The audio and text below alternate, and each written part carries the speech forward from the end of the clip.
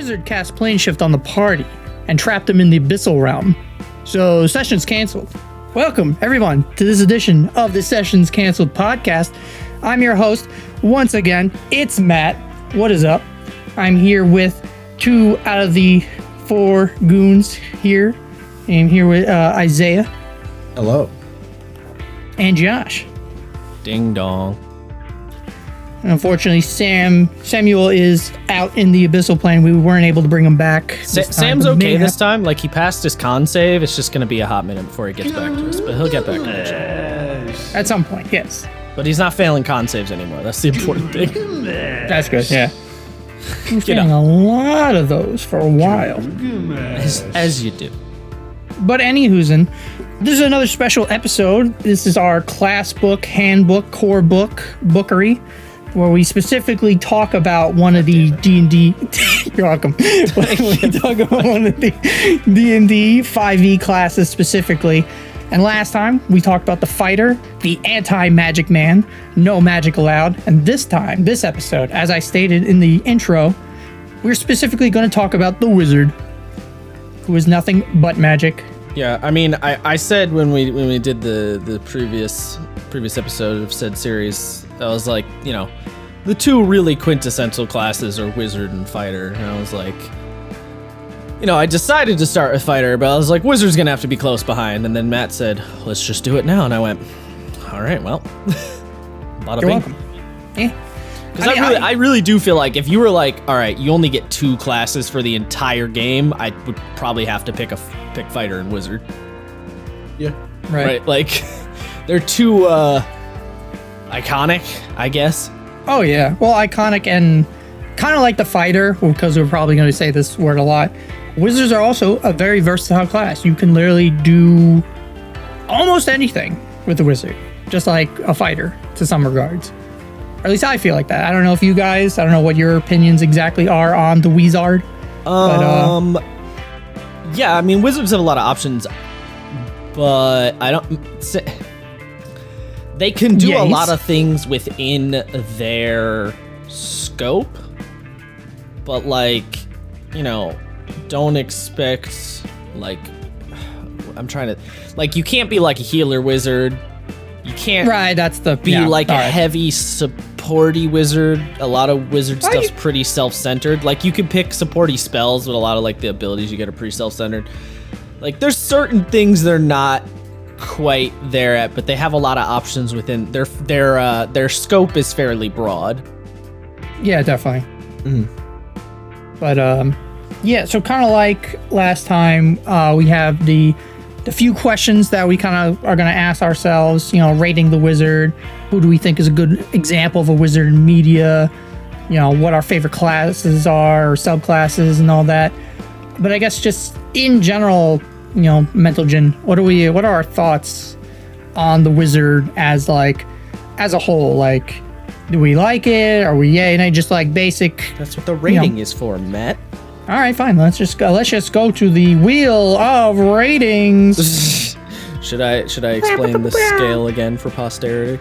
Sure. Or what my logic on the scale is? Sure. Yeah, I'm just kind of hijacking the rating at this point. I have no idea what's going on. All right, so 1 to 5 scale. Again, this is our personal ratings, by the way. This is not how the class stands up in the meta or how other people feel about it or any of that bullshit. It's just our personal rating about the class. No, Josh, plant your flag in the ground. Our opinions are facts. So. I mean, you know. Yeah, so 1 to 5.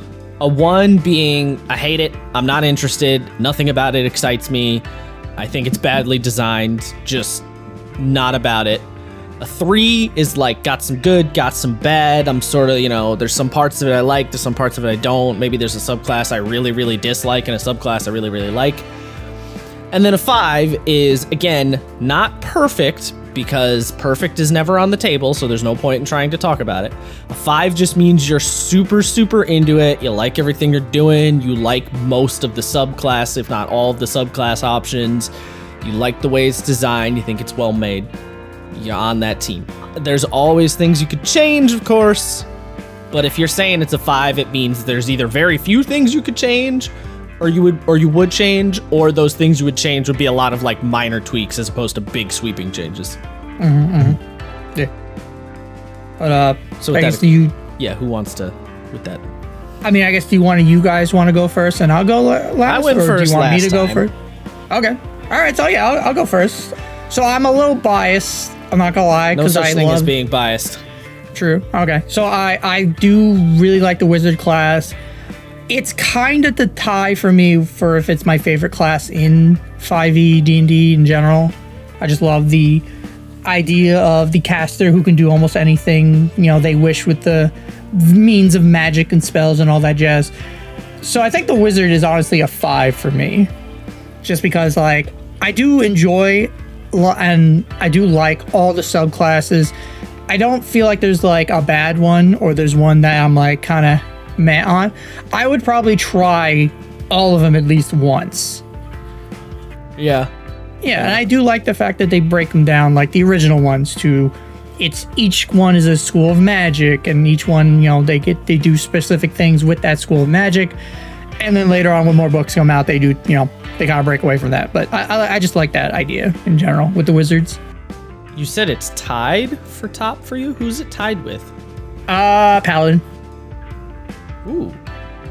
Interesting. Yeah, right? Yeah, it completely, yeah, it's such a weird, because after Avernus, because I always liked the Paladin, but I never was it's my favorite, because I originally, the Rogue was my favorite, but I've been playing a Wizard for now I'm realizing 4 fucking years in Storm King's Thunder.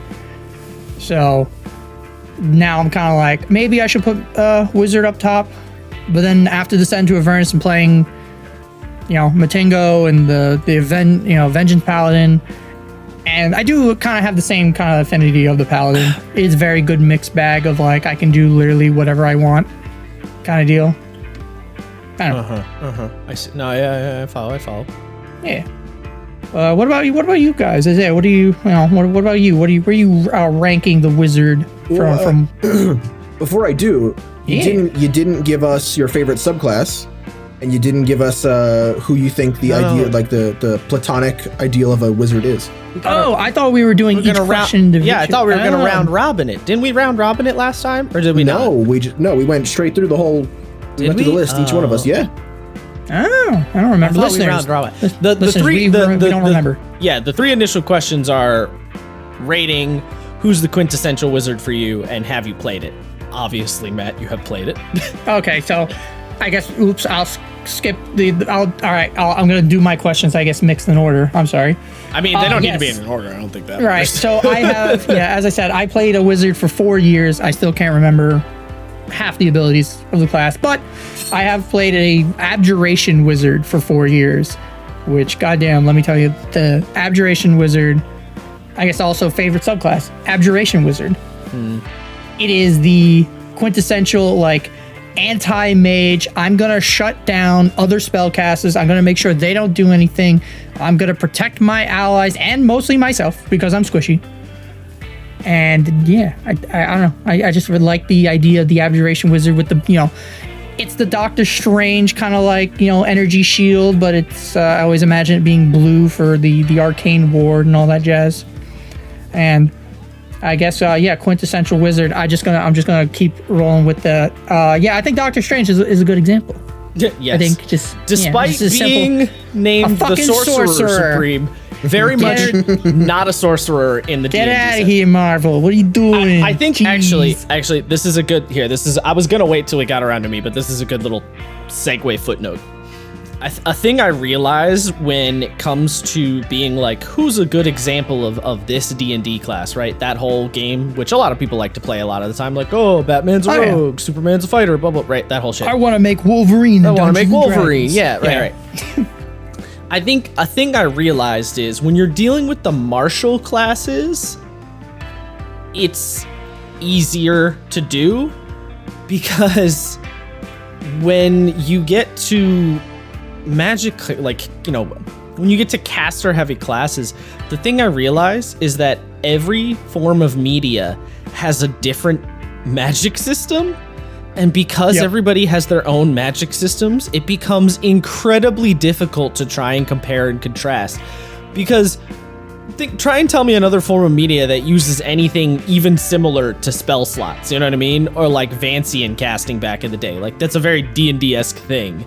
So it's really hard to make those comparison points, which is why I kind of had a hard time thinking about like, who is a good like quintessential wizard for me? I had an issue. Doctor Strange was very high on my list because I do think he's got big wizard energy, right? He's got that like, I've studied for many years. It's very clear he has different schools he sort of enacts when he does his casting. Like there's little hints and signs.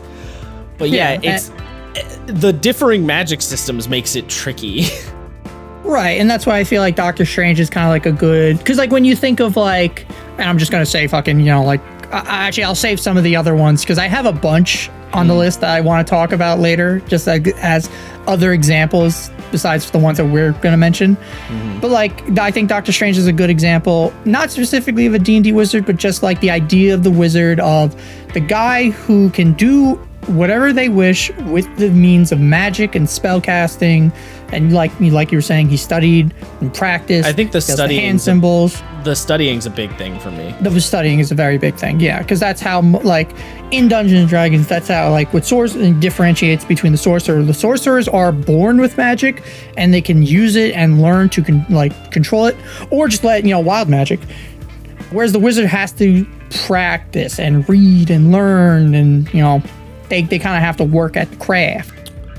Yeah. Yeah. So yeah, let's see. I guess I want to save the last question to how would you fix it? No. That's later. Like that's later. That's why I want. Because guys don't listen to me. Nope. That's why I sectioned the first 3 questions off separately. Yeah. Read the notes. Sorry. All right, listen, everybody. We don't do show notes a lot, but for this particular thing, I wanted to do a little bit of show notes. And now you see what happens. You see what happens when I try and give show notes. When everything falls apart. Yeah. Anyway, Isaiah.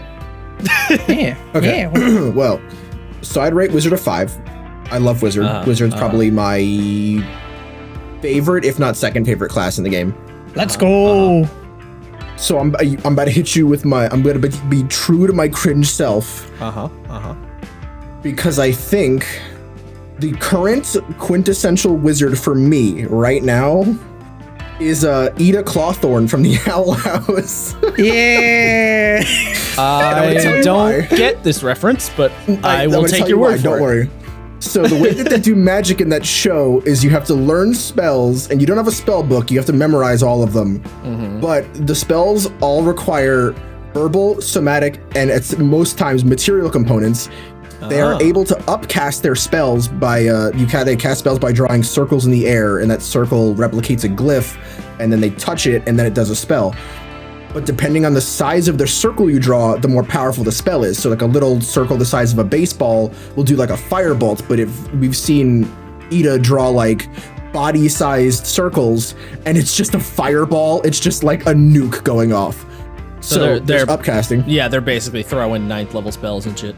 Yeah, they don't have spell slots per se, but they talk about very early on, like, obviously if you make a bunch of really big circles, you tire yourself out really quickly, and they are shown to run out of stamina eventually. So they also have to concentrate on spells. Implied spell slots. Yeah. And they have to concentrate on spells. They also have in the show like this different schools of magic too, like D&D. So it's kind of, although it's like, was the creator of that show a big D&D nerd? Because this seems to fit weirdly well. Maybe. But then like you have some of the schools where it's like, all right, death, fire, slime. And you're like, wait. Well, the slime one is like familiar summoning. I know, but it's like, it's funny. Those are weird, but also not. Like, the idea of having schools in general is sort of within the D&D-esque realm, so it's not that weird.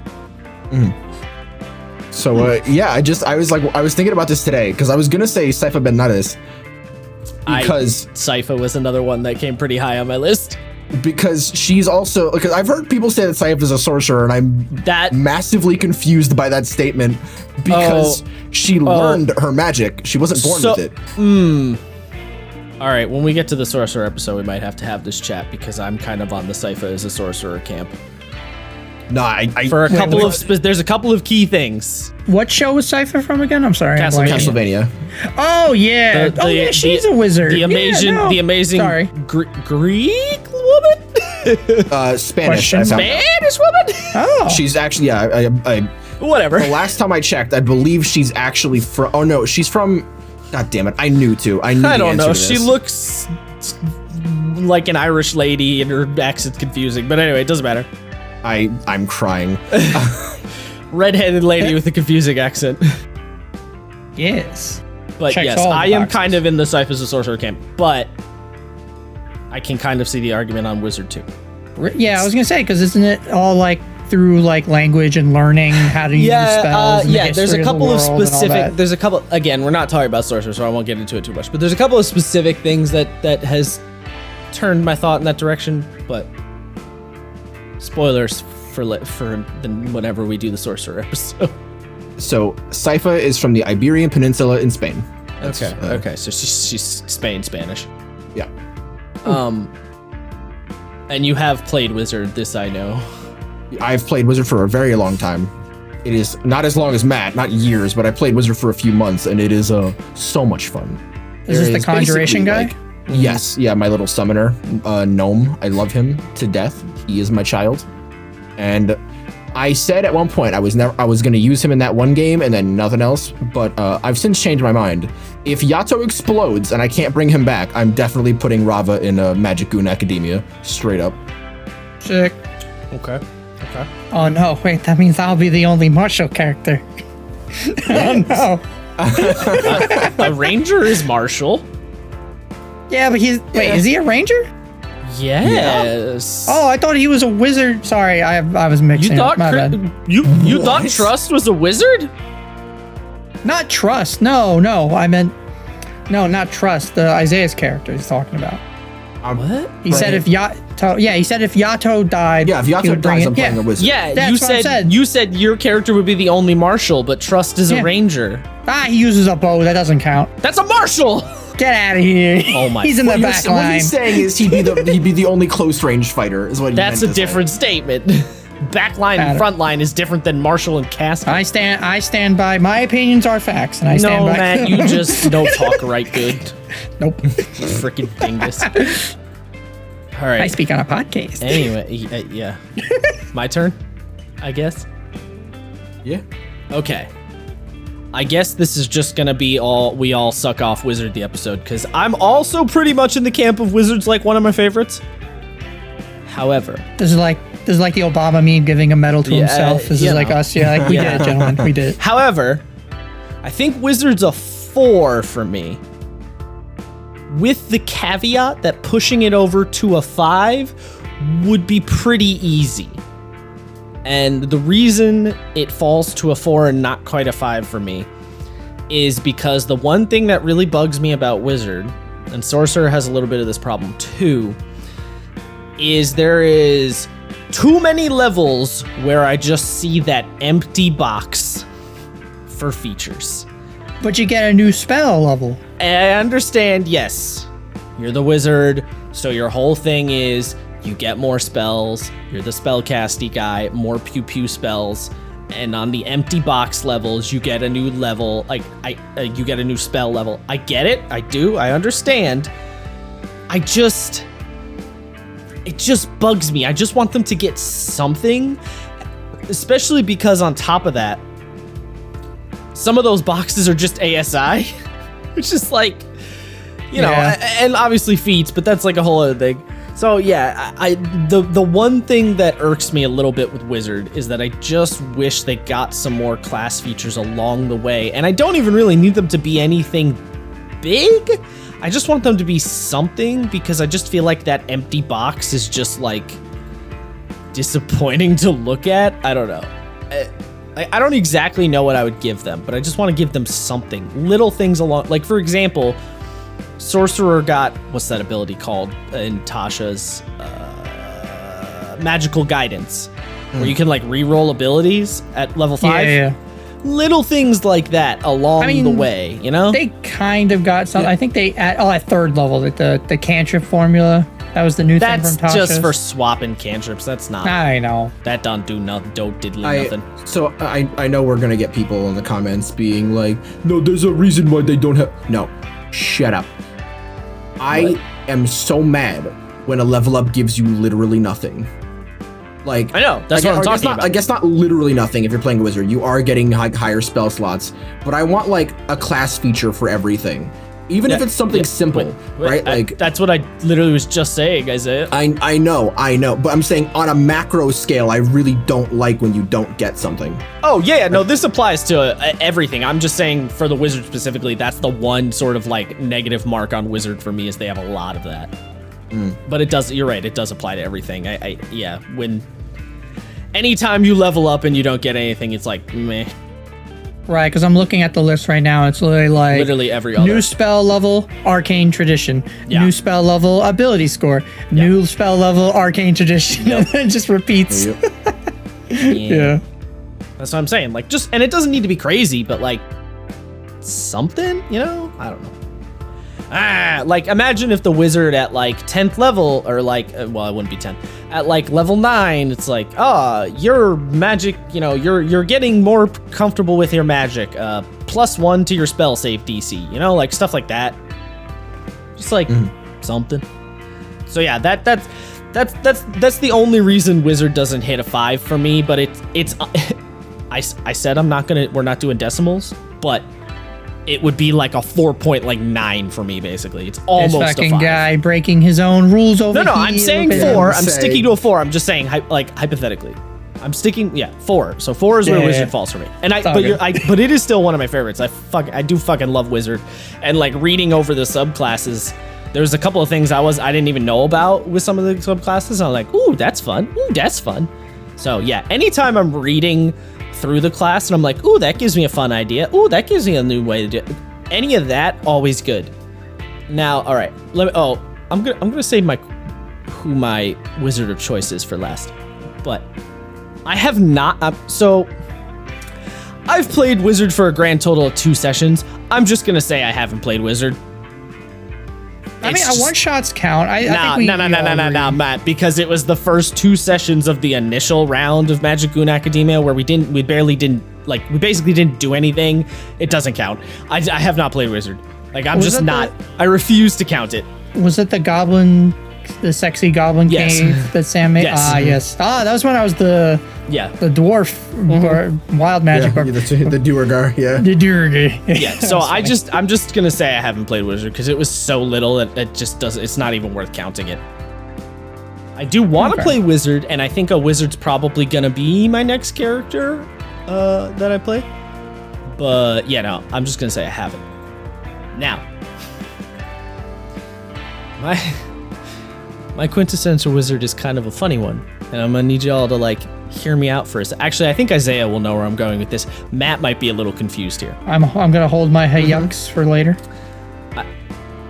Interesting choice of words, Matt, because no, the quintessential wizard for me, don't you say it, I think is Donald Duck. Oh my god, I hate you. Oh my god, why? How and why? You know what? I don't give a fuck.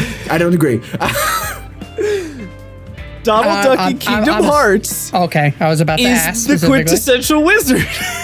He really is. Out of all the Disney wizards you could have said, like Jafar or Merlin, Donald fucking Maduck. Yes. Now, God damn it. You could also arguably extend this to Mickey in Kingdom Hearts a little bit too, but Mickey does a lot of physical fighting too, so like it's not quite the same. Donald is 100% pure wizard. And Isaiah, I know this frustrates you, but like hear me out. Donald's whole thing is he's a big fucking nerd. He has all this magical power because he studied real hard and he's real good at it, right? He works real hard. He's the head of all the magic horse shit that goes on at Disney Castle. He upcasts, his spells grow in power, and as we've seen recently in Kingdom Hearts 3, he very clearly has 9th level spells at the least. Maybe more.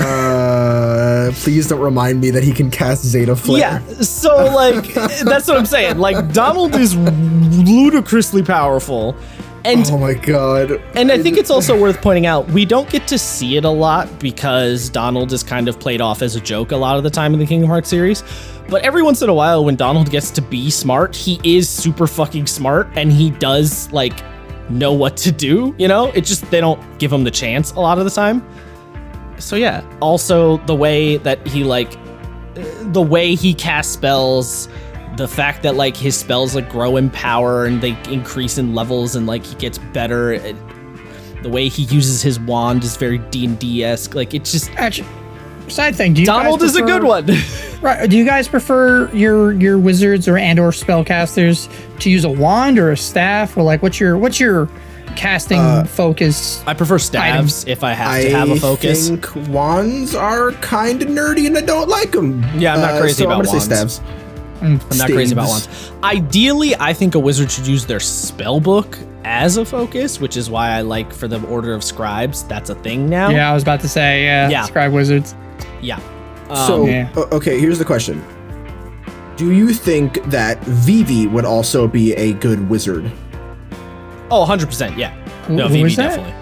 Vivi from Final Fantasy 9. The black mage. Well, because the question would be there, would you count any black mage as a good wizard? Because I feel like Donald and Vivi and the other colored mages in FF are kind of limited. Because to me, a wizard is marked by their ability to do damage, but also their ability to control. I don't think Donald is limited, because you have to think about particularly the things that Donald can get, like Gravija and fucking Stop and Cure and all that. So I think in the Kingdom Hearts universe, Donald is not limited. Vivi and black mages can be limited because they're essentially like evocation only wizards, but they're still fairly wizardy. I think it also depends on which Final Fantasy you're talking about, because sometimes black mages get to do more and sometimes they are very much only damage mages. You know what I mean? Like if you're talking about Final Fantasy 14 black mage, they are only damage and almost nothing else. But if you're talking Cloud is my favorite wizard because he uses a sword. Huh? Sorry, I don't know shit about Final Fantasy. But like, yes, if you're talking about like black magic and stuff and something like fucking, I don't know, like 8, for example, and then you're in like a totally different realm. So it kind of depends, but I think Vivi is still a pretty good example, but you're right in that he is a bit more limited. But Vivi does have kind of that overwhelming, like, you know, force of nature type, big dickish spell power, pew pew energy. I'm honestly surprised you didn't pick Y'shtola. You know, because Y'shtola's still a fucking white mage in my head. So I guess, but if you think about it, Y'shtola is also pretty close to a platonic ideal of a wizard, right? She is had to now. Learn all her magic. She didn't used to be. Because even she learned from. I'm sorry, Matt. I'm sorry to any listener who's about to who has to deal with this now. Okay, yeah. To contextify. Okay, Y'shtola is a character in Final Fantasy 14. She's one of the main characters that's in your party. She used to be a healer and is now just a I do what I want wizard, basically. They just call her a sorcerer. So, you know. Well, so the reason why I think she's a good idea for a wizard is because she had to learn all her abilities. She had a teacher, and Matoya is definitely a wizard. Toya, yeah. For Christ's sake, she animated brooms in her hut, and she's got a big pointy wizard hat. She also has a bunch of. She also has a bunch of frog familiars that like do her bidding.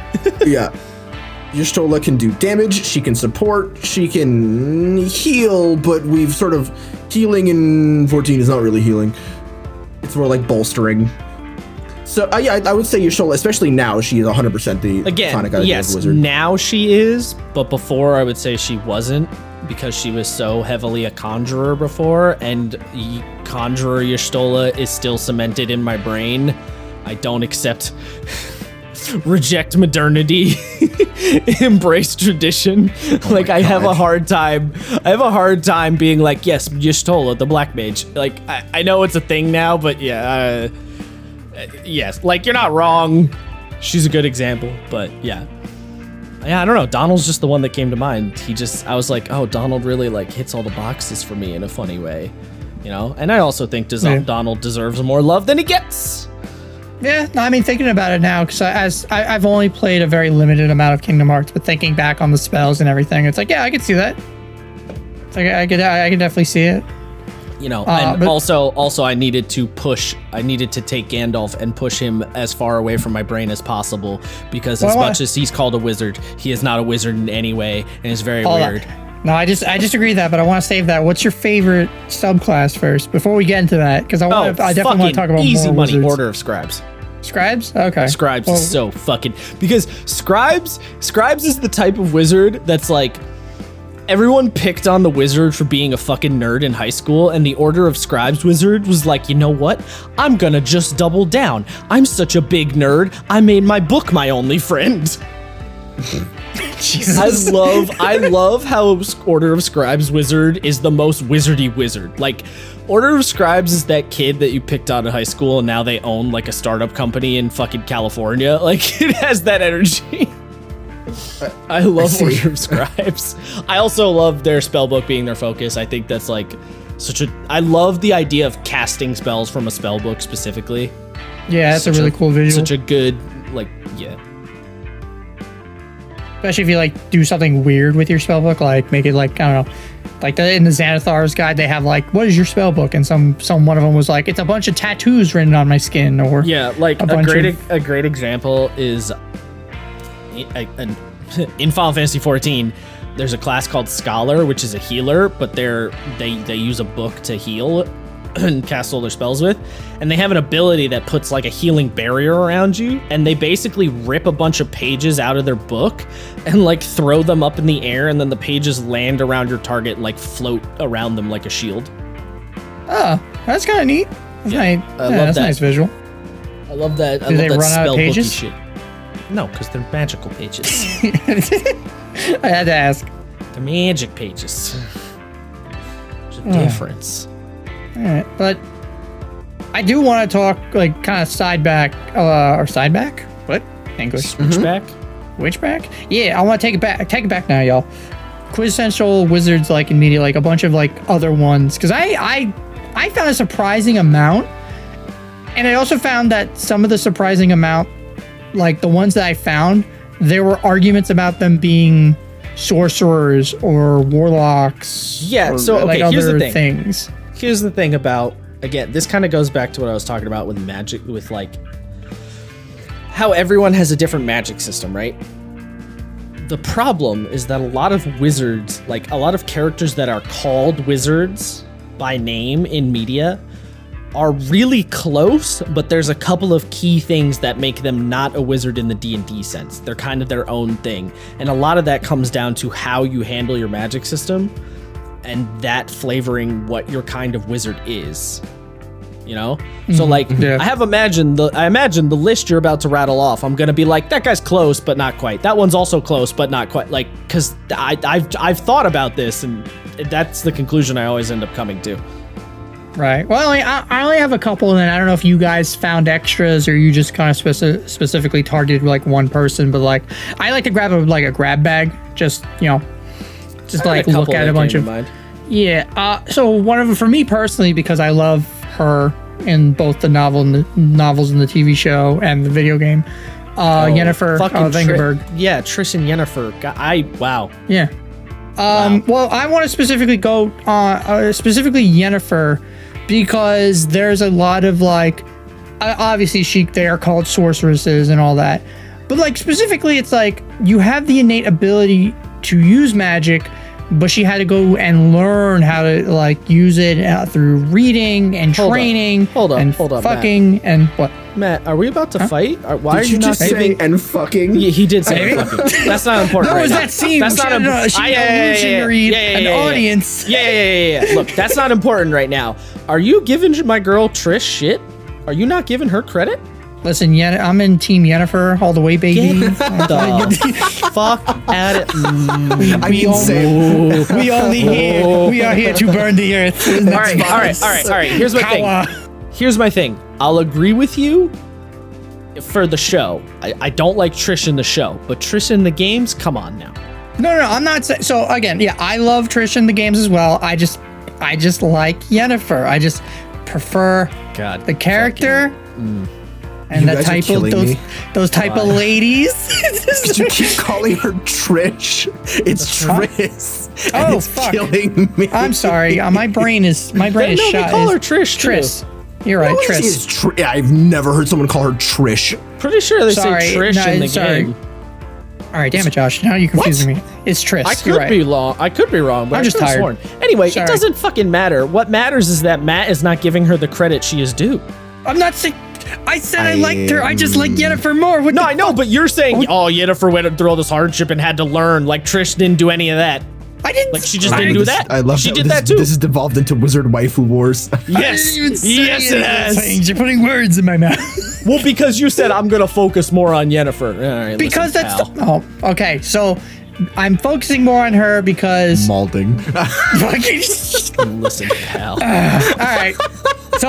So is she a wizard or sorcerer? Yennefer For D&D, yeah, D&D context. I think the spellcasters in Witcher are all Because there is something to be said about them having, like, you have that initial, like, spark or innate ability that, like, elven blood or whatever the hell, that allows you to cast spells. But you have to go and learn it. You have to go in wizard, sorcerer school, and again, through, like, practicing and learning and fucking, you learn all these things to master the magical arts. Okay, well, here's the thing. The idea of learning and practicing is not anti-sorcerer, right? Because you could be a sorcerer who's like, your dad's a dragon, so you're naturally gifted, but someone could still teach you how to use your abilities, right? So I don't know that the learning thing is like you're anti-sorcerer. As far as they are in The Witcher, though, I don't know. It's hard. Okay, I wanted to talk about it because I thought it was interesting. Here's where I was gonna initially say they're wizards, but actually I think they might be sorcerers. And there's a key point, like a key plot point. They have to use their own life essence for magic. Like they're pulling directly from themselves and or something very close by, but even when they're using something else as like a conduit, there's still the implication of like you're using your own body's like energy. They don't really specify exactly what it is. Right. But the fact that they kind of have to pull from themselves implies this like innate, the magic is coming from you specifically, whereas like a wizard in D&D is like, I'm a big fucking nerd who knows the right equation to make the weave do what I want. So, Matt, I know you wanted to say something, but I feel like I want to interrupt here. Technically, you are using your own energy as a 5e wizard. That's what the spell slots are, right? You're like draining yourself. That's why, like, specifically things like arcane recovery, right? The idea is that you are like, but you can't you can't kill yourself. The same thing with the sorcerer. You can't. I was gonna say you can't kill yourself. No, I know, but what I'm saying is, I'm saying the fact that in The Witcher they straight up like kill themselves implies that it goes beyond just like using your life essence to fuel this. It's like it's a little deeper than that, which to me implies it's more intrinsic to the like body/soul. Well, so I actually will put forth this.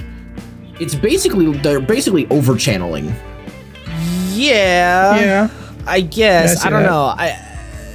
I think I'm falling on they're more sorcerers, especially because they do make a point that you can't be a spellcaster without the initial innate talent in the Witcher universe. Unless you're a Witcher or whatever. Well, no, because Witchers don't use magic. Witchers they use the signs. glyphs. Those aren't magic. They make No. They make a very important distinction that a Witcher is not using magic. They're using signs, and the signs are not from them so much as the signs are more like a rune knight in D&D, right? Like they're using these sigils to invoke something, but they are not casting a spell themselves. Right, they're using magic writing to do magic. Yeah, but it's not coming from them, and they don't need to have any sort of innate talent to do it, is the big thing. I was gonna say, it's like the Fate Magecraft versus actual magic. Like Magecraft is the like cheap bargain bin. Sam's not here. We can't we can't. Don't worry, that's why I was explaining it. It's fine. Don't you worry. Okay. Don't you worry. But Sam's not the only Fate aficionado here. I know. Well. I'm just saying, me and Matt have nothing to add to the Fate thing. There's Saber. There's a lot of them. There's a new one, and it's Siegfried's wife, Kriemhild, and she's amazing. Too many sabers. So too many sabers. What were you saying, Isaiah? It's the difference. Like, what were you saying about the difference?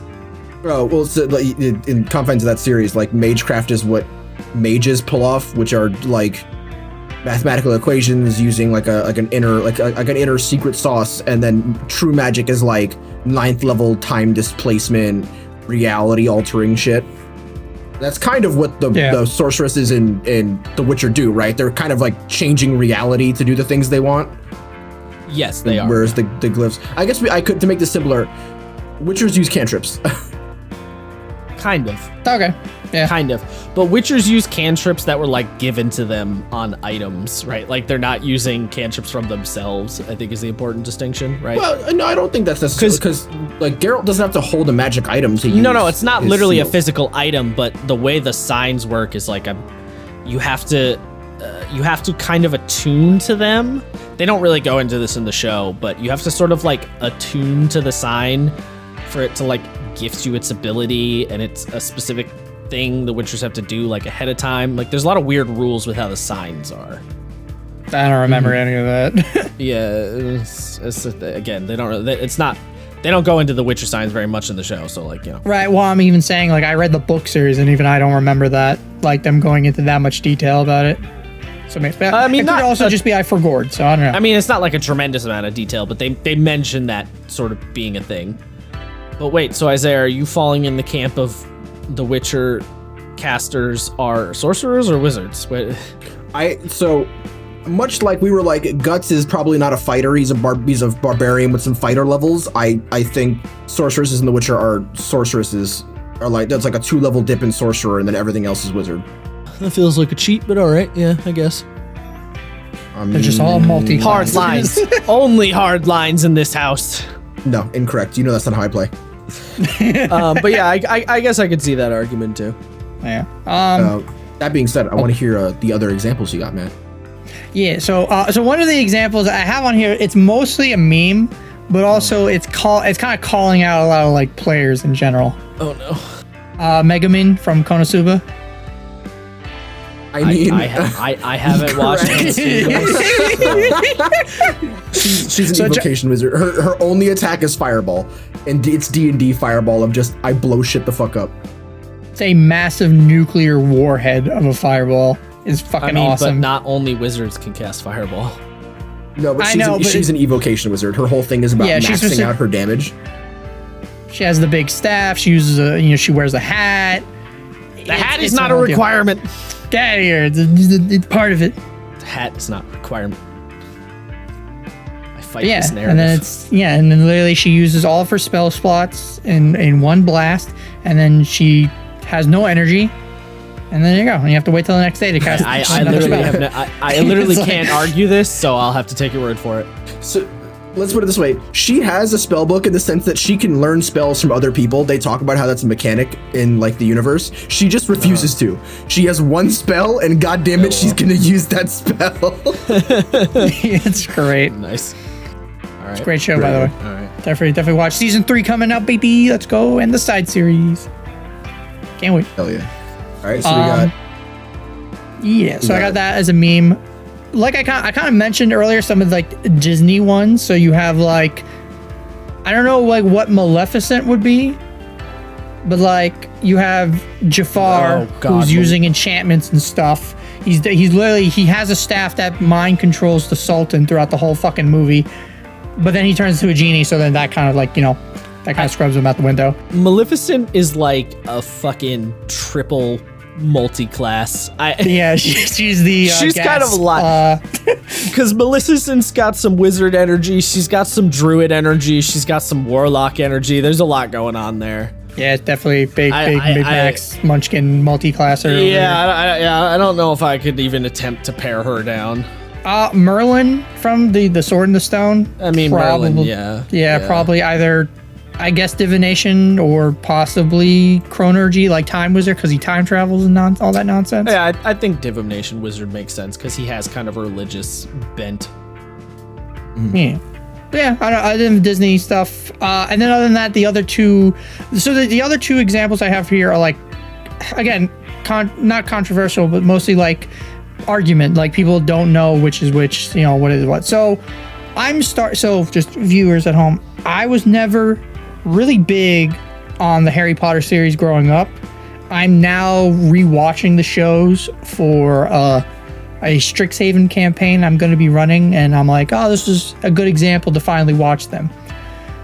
So a lot of people make this argument. It's like Harry Potter is like is specifically like you're a wizard, Harry.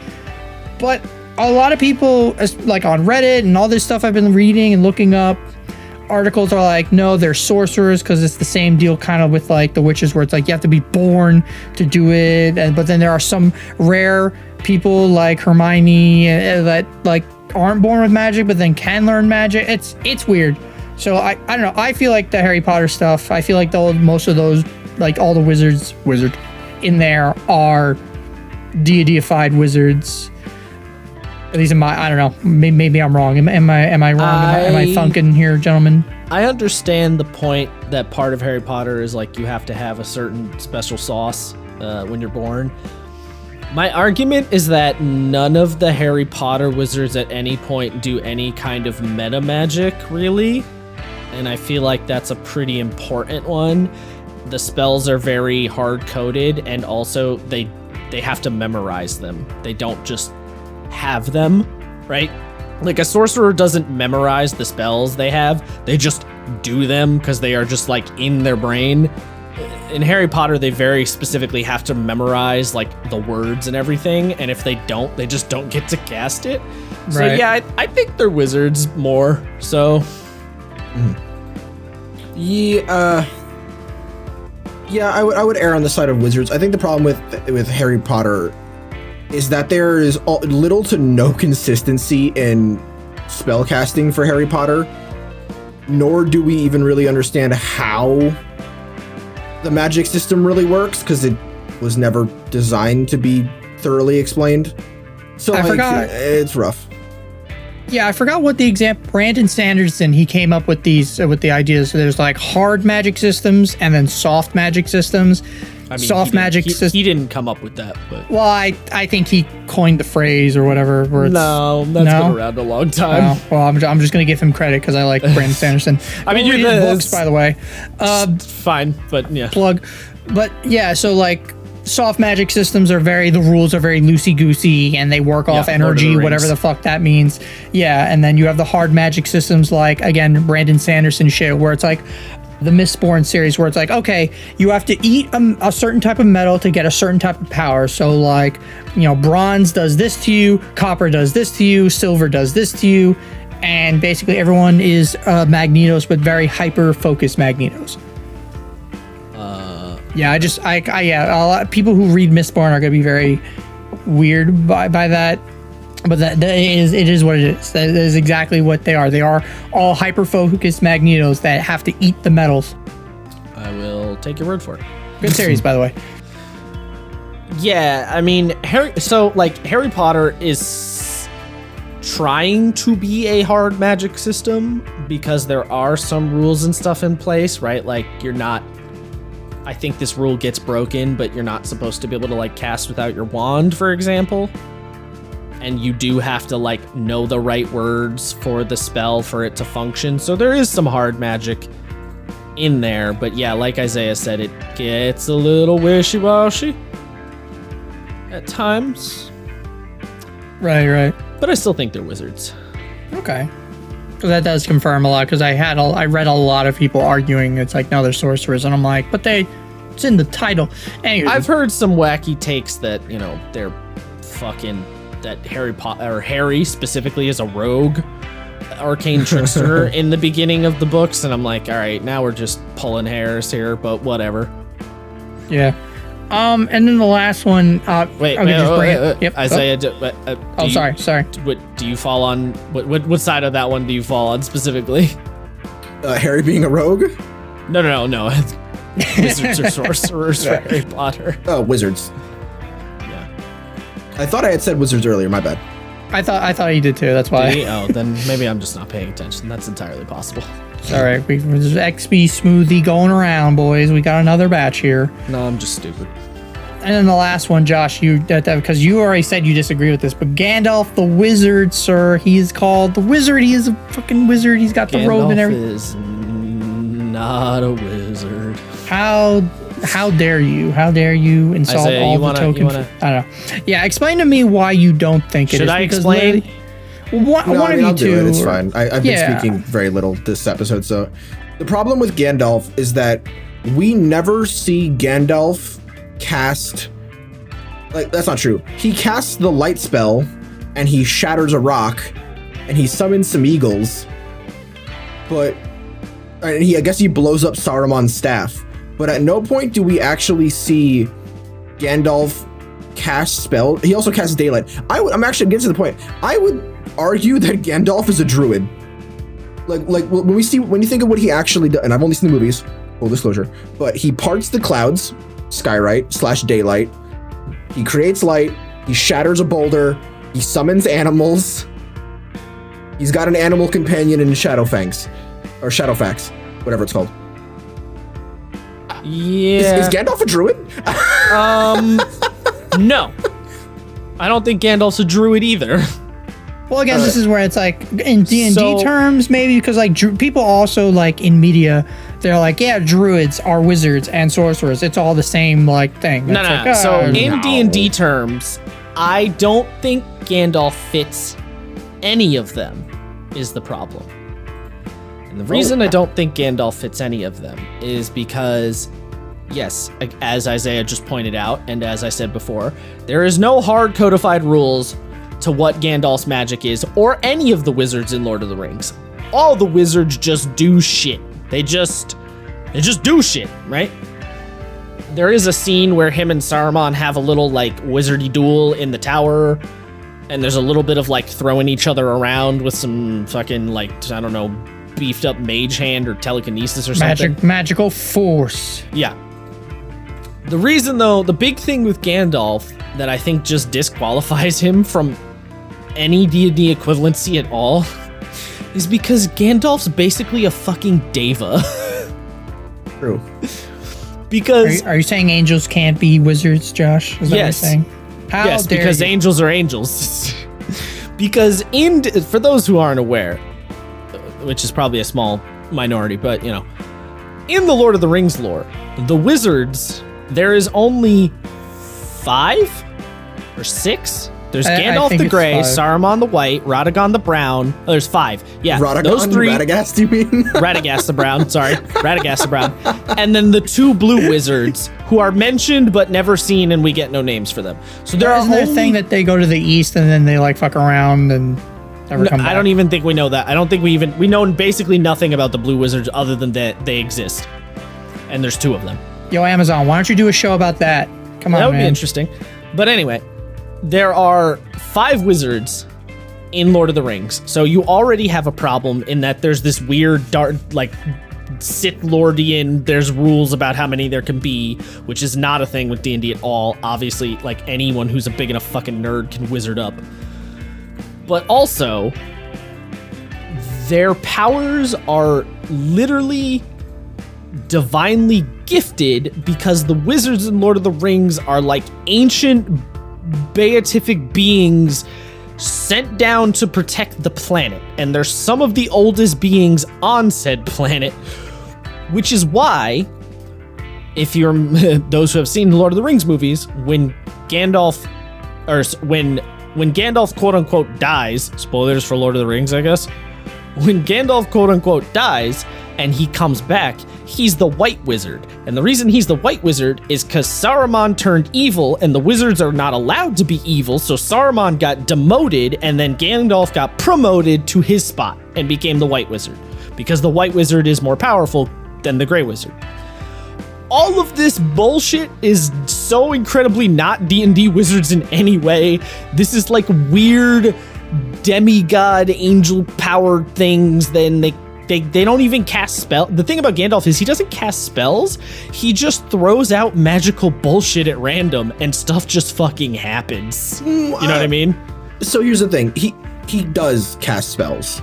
Like, he sort of does, but he also sort of just does stuff. Kinda, yeah, because we've seen him use somatic, verbal, and material components. I don't remember him doing any verbal anything other than shouting. Whenever he summons the eagles, he whispers an incantation. Yeah, he has to whisper to the moths or whatever. He also uses the crystal in his staff to cast spells. The crystal, yeah, the crystal like glows and shit, so that one's like, sure. I think at one point we see him using like hand signs of some sort. I still doubt, like, the way he does magic it all seems like divine intervention or something close to it rather than any kind of like spell casting, really. And then I mean, he could be he could be a Circle of the Land druid. They're literally the ones that they get like a bunch of features that are exactly like the wizard, like arcane recovery and either. Like I don't think he applies to anything. I just don't think you can apply him to D&D logic. I just don't think he fits. I don't know. I honestly gotta disagree. The more I think about it, the more I feel like Gandalf is a druid. If any of them are a druid, it would be Radagast. He's also a druid. Okay, I kind of think they all are, because like a big thing that we saw with Saruman as well is like weather control was a big, like weather and animal control. He sends the flock of familiars after the Fellowship, and he creates the blizzard. Yeah, the blizzard. He's literally he's like chanting on top of his weather tower. Controlling spells, though. It's not like that's what druid only stuff. Yeah, but that's not like their bread and butter, right? Like druids are about like nature and the weather, and there is like, as much as there is like a more outwardly deific religious aspect to the wizards of Lord of the Rings, there also is this nature-based, like, the gods are, you know, the gods created the world, but the gods are the world kind of thing. And I know that that's not how it is, but that it has nature that feel. that nature stuff has a very divine bent to it. Yeah, but I would argue that druids in 5e are, I would call them divine casters. I would call them faith-based casters. I think they are. Actually, it says it like in their the box text. No. Like, I mean, no. There's like, maybe in terms of, it might say that in some flavor shit, but like there's no hard distinction between arcane or divine magic in 5e. What do you mean? Yeah, it specifically says there is nothing in a spell that says this is a divine spell, this is an arcane spell. Because one will say only druids and clerics can cast this, and one will say only wizards, sorcerers, and warlocks will cast it. Like, yeah, but then you'll get like a weird subclass that steals from one of the others. Or there's no hard-coded split between the two in 5e. There might have been in older editions, but there definitely is not in 5e. Just because it's not hard-coded doesn't mean it doesn't exist. And while I would want it to be hard-coded, because as I keep saying, codify things, it absolutely exists. Like, all of the flavor text supports it. In flavor, sure.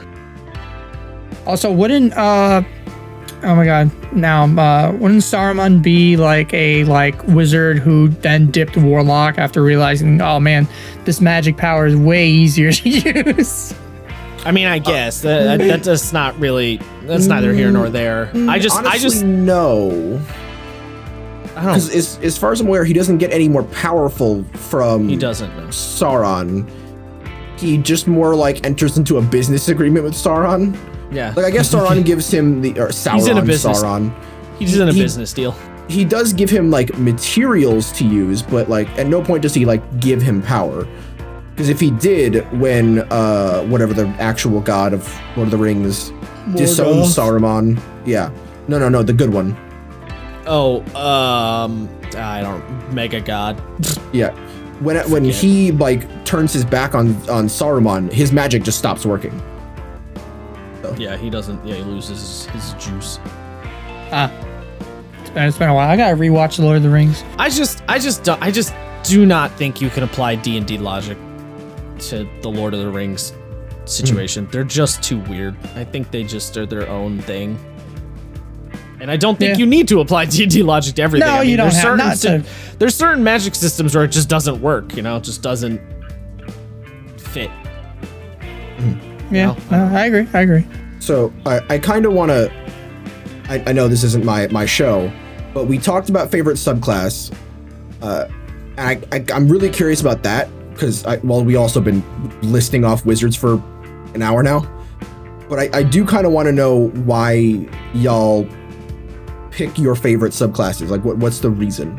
Wait, did you pick yours? I don't remember either of you saying yours. Now that I'm thinking, wait, did I just pay no attention? I thought I did, but if I didn't, it's Conjuration. Conjuration's my favorite school by far. No, you definitely did not say that. What about you, Matt? Mine's Abjuration. Oh, that's right. You did. Yeah, mostly because I've been playing it for 4 years. So, and I literally I make it. I know there's a lot of contention between people who like, oh, ban counterspell. It's so broken. It's like, don't worry, folks. Wizards of the Coast are already doing that with spell-like abilities. So you won. Fuck you. They're not. But we're not getting into this right now. Anywhoozin. I like the Abjuration Wizard. Like I said earlier, it's you can protect your allies and yourself with the Arcane Ward feature. You literally are I joke that I'm the anti-mage. I literally, if I see another spellcaster on that other team, I literally point at them and go, no, you can't. No, put that staff there. No, stop. Like, I just shut them down. Because I'm literally there to dispel magic them. I'm literally there to counterspell them.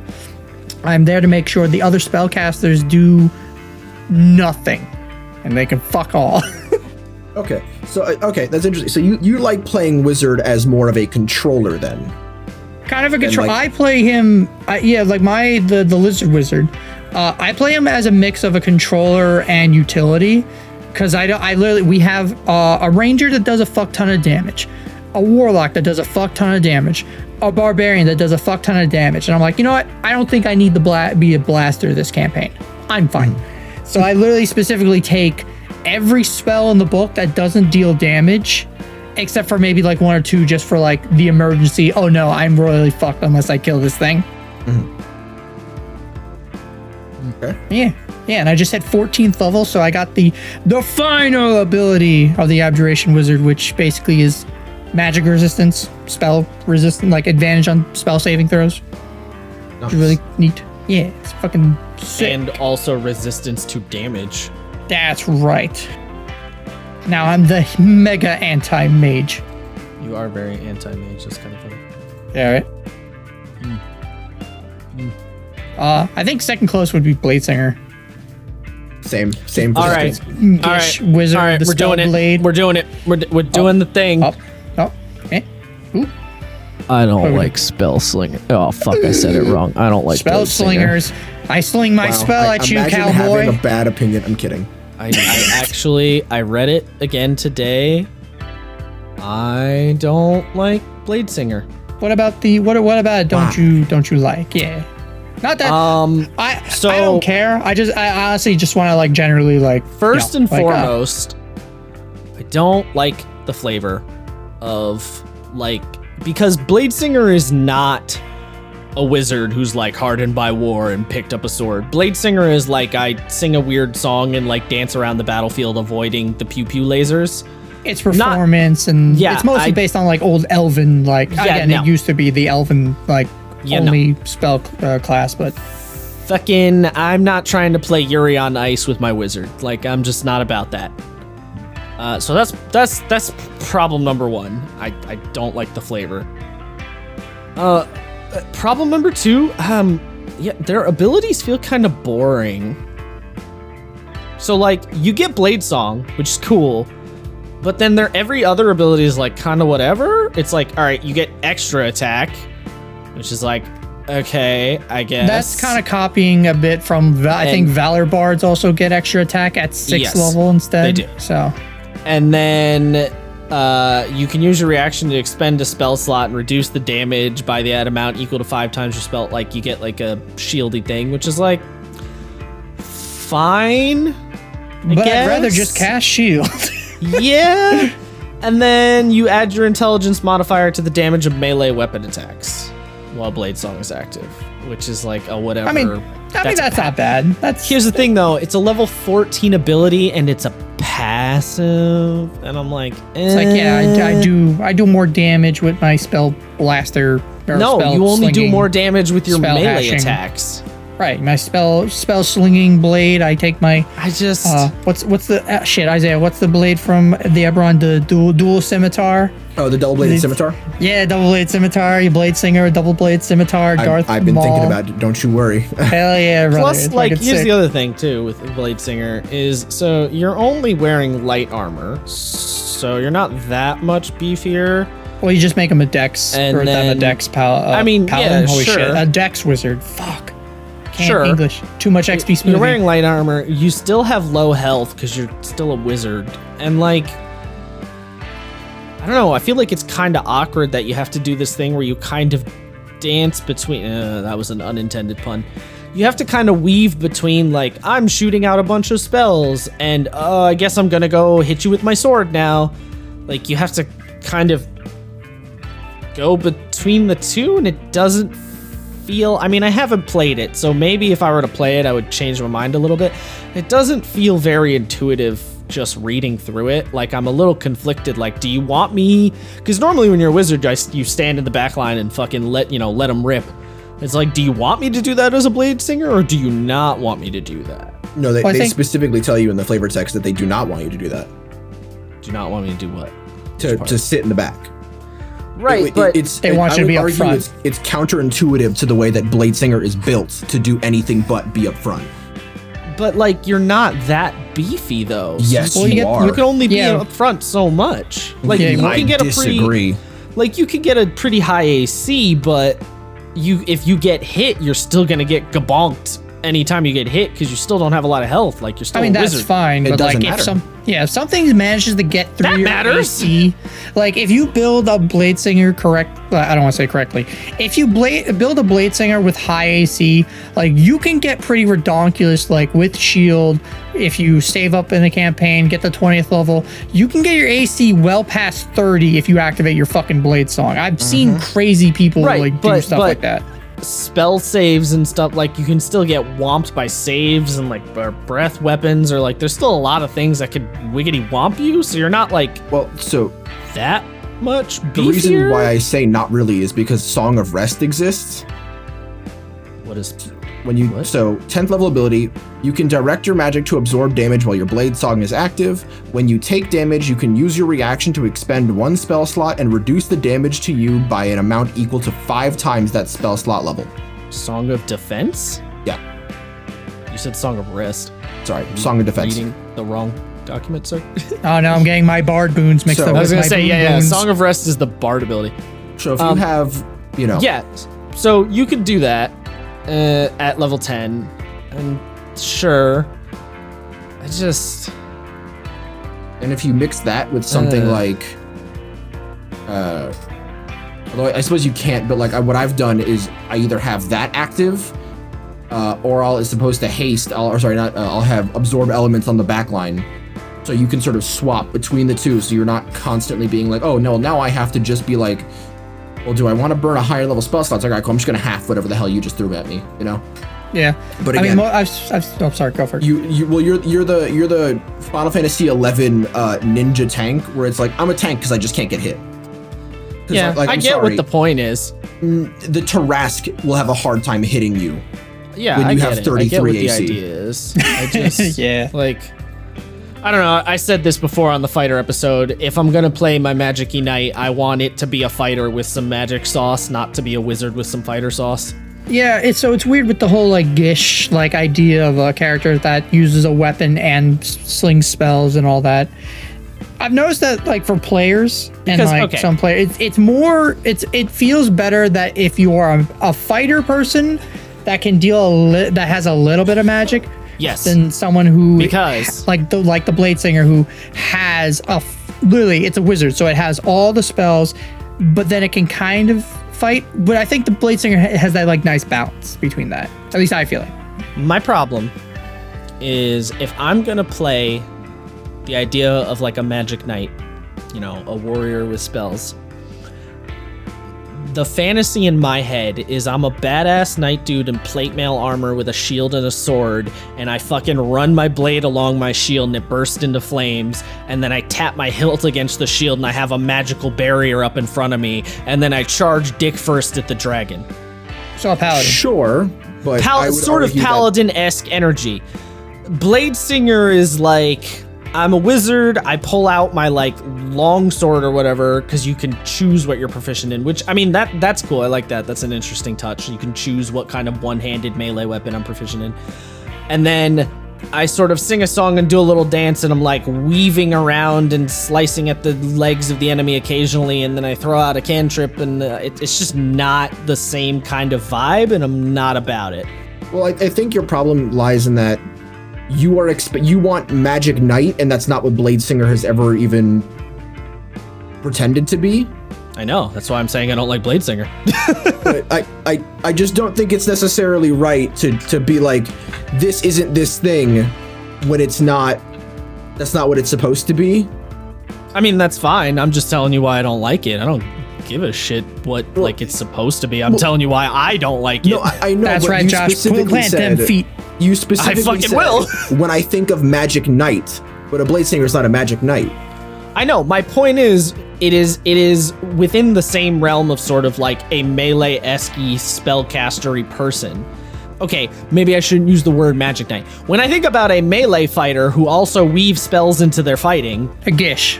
I think of an Eldritch Knight. I hate the word gish. I don't like saying I do it. too. It's fine. It's fucking D&D. I know, but it's a fucking dumb word. I think didn't I also invent think the it's fuck. stupid as It hell. sounds I didn't goofy. invent it.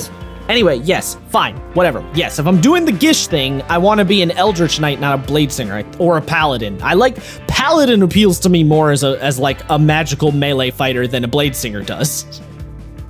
It's just not into it. Plus, if I'm doing an Eldritch Knight, I have some options. I can do like a two-handed greatsword Eldritch Knight. I can fucking have a maul. I can be in plate armor. The armor's a big one for me. Like the idea of like, I'm running into the battlefield head first, but I'm wearing light armor like really bugs me for some reason. I mean, the mental image of that is really goofy. It really doesn't matter because you have mage armor as a spell. I understand it You can doesn't flip matter mage armor to just be mechanically. magic armor, like I understand it doesn't matter mechanically. I'm just saying like the concept of that is just really goofy to me. Like I'm like wearing Gambison and pulling out my longsword and like running at the dragon dick first, as opposed to like I'm wearing full plate mail. Like it just, my brain just is like, no like. Gotta get out of the box sometimes, man. Open your horizons. Look, like I expand. said, I understand there's ways to do it, and I haven't played Bladesinger, and I probably, if someone was like gun to my head and like, you have to play a Bladesinger, I'd be like, okay, fine. I can make it fun for myself. I'll figure it out. I will. But by default, it just doesn't rustle the jimmies the way I want it to, you know? Yeah, we can. When I run that, I would say, if you guys want that level 20 one-shot thing I want to run, let me know. We can grab get a big group. No. You can play Bladesinger, Josh. Level 20 wizard. Come on, man, do it. Definitely not. And of all the classes, all at once. No, yeah, of all the classes to potentially jump in on, a level 20 Bladesinger sounds rough. Yeah, I it's did that really once. Not. I've done it. It's not hard. Yeah. All right, Isaiah, we can't all have a massive, huge fuck off penis like you. Fucking tripod over here. It doesn't mean that I'm saying them. All I'm saying is that Bladesingers, I would say, is one of the easiest level 20 wizards to run because you're not really worrying about spells that much. Like, also, as an aside, I look at the art for the Bladesinger, the like two elves, and it just does nothing for me. You don't like it at all. I don't like cool. the two elves. Nah, I don't like it. I mean, it's not bad, but it just. A lot of the time, I will look at a class, and part of my judgment of if I'm into it or not is if there's a really cool art attached to it. Not always, but a lot of the time. And I look at that, and I'm just like, nah, this does not appeal. Well, I think it's better than when it was in the Sword Coast Adventures Guide, and it didn't have art at all. Yeah, I mean, yeah, that's better. Which was like, what the fuck? Again, I feel bad because the Sword Coast Adventures Guide has some cool info and lore in there, but as a Dungeons and Dragons, like, you know, player book, or I don't even know what kind of book it was. I don't even know whose book was for. It's basically been retconned out of existence. Yeah, definitely. They basically pretend like it's not a thing. They took the one thing that people really liked from the book and. Yeah, but I mean, obviously the art is not relevant to the class. I just. But the art can help. Like if you're picking, like you're looking through the book, you're like, ooh, what's that? Doesn't. I don't know. Yeah. Doesn't do nothing for me. But I guess now, kind of getting back to the sub questions that we kind of had. Oh yeah, I didn't really get into my favorite. Yeah. Oh, sorry. I just complained about Blade Singer. I thought you said Scribes was your favorite earlier. I did, but I think Isaiah wanted me to like explain why, right? Correct.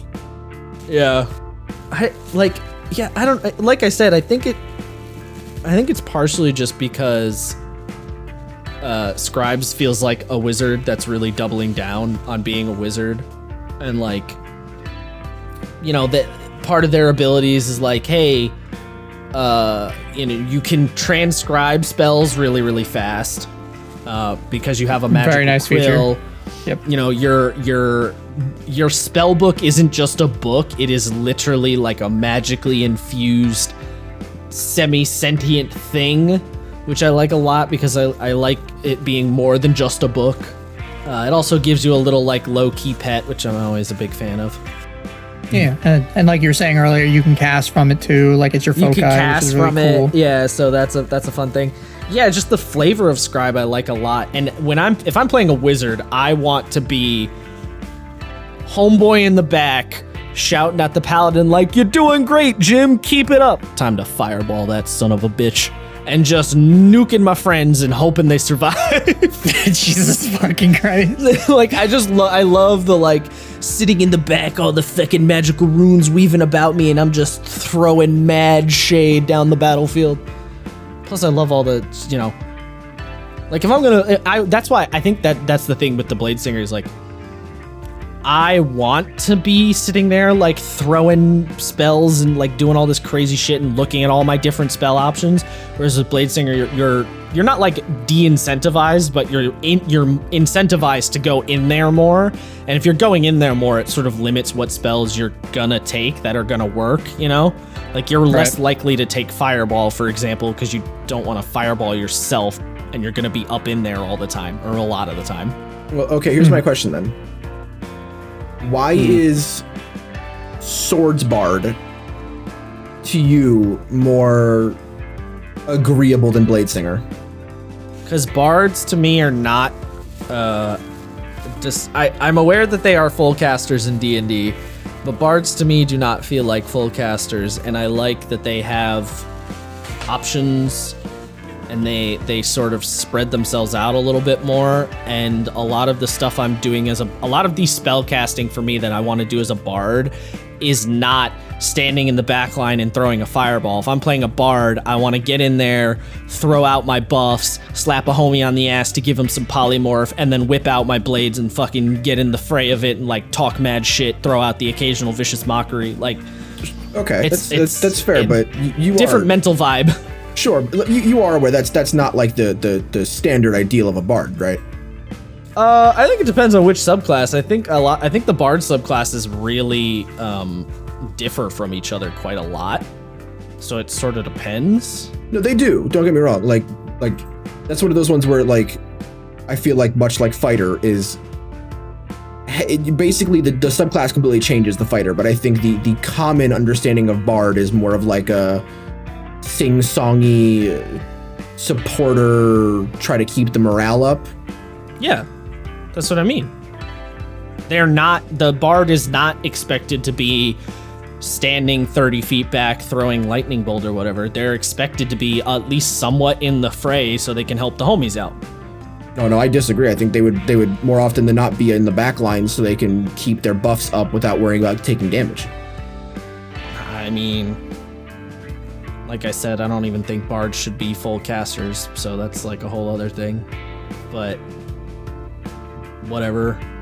Are you trying to like? Are you trying to like get me here? Like I don't. No. I'm genuinely curious as to like why one feels different to you when to me I feel like they're the exact opposite. Because the narrative is different between the two. Like is it? Yeah, like the types of characters that are bards is not the same as the type of character who is a wizard. And the type of character for a wizard, for me, it's much more appealing to be the Donald Duck who's like throwing out, Thunder 4 while Sora's in the fray getting dirty. And if the idea of if I'm playing a bard, I'm thinking more that like I'm part of the team. I'm there in the fray a bit more, but I'm not the front of the fight. I'm sort of like adjacent. I just think about the two tonally differently. Interesting. And again, could I flavor a Bladesinger to be more up my alley? Probably. I just, on paper, as it stands, it doesn't appeal to me that hard. Okay. All right. That's all I was asking. That was it. Yeah. But yeah, so kind of trying to get back to the other bits. Like, I don't know, because again, I think the Wizard's pretty good. There's like one or two things maybe about that like annoy me. Say but like, what? How shit would you, on them. Well, like, so how would you guys? Because I literally have like I think one thing I would change about the Wizard. Say it. So, why the fuck don't they get expertise in Arcana? Are you fucking kidding me? Are you telling me the Bard over here, fucking Mister, like I'm gonna fuck everything in sight? This motherfucker, he can get expertise in every goddamn skill in the game. But my big brainless wizard, no, I don't have our you know, I can have proficiency with Arcana and history, but I can't get expertise. Oh, the knowledge cleric, he can get it. But me, the wizard, the nerd, I can't get expertise in this nerd skills. Fuck out of here. This is a very interesting gripe. This is not where I thought you'd be going. No, I didn't either. I didn't think you'd be going here either. However, I don't disagree at all. I don't disagree either. You're absolutely right. You're absolutely right. That's literally the only thing I really like have. I think it should be maybe expanded beyond just Arcana. Like I think it should be any of the skill proficiency you choose at character creation. You can choose to get expertise in one of those. I think. Like maybe anything with intelligence based, like history or nature. Well, no, is nature intelligence? I don't remember. Oh, I don't remember. But so they start with Arcana, History, Insight, Investigation, Medicine, and Religion. So I think you should be allowed to get expertise in one of those.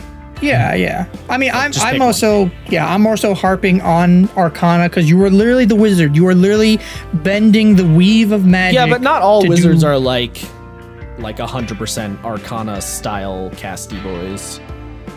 You can make like you can make like a wizard who's got more of a religious bent, right? Like a divination wizard, or you could make a wizard who's like an archaeologist, so you're a big history nerd.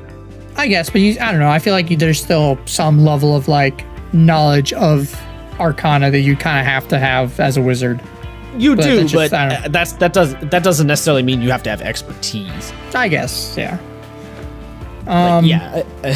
Yeah, and that would actually also help part of my problem of when you level up and you don't get anything. One of those things you could get would be expertise. So, yeah, not something I thought you were gonna say, but I don't disagree.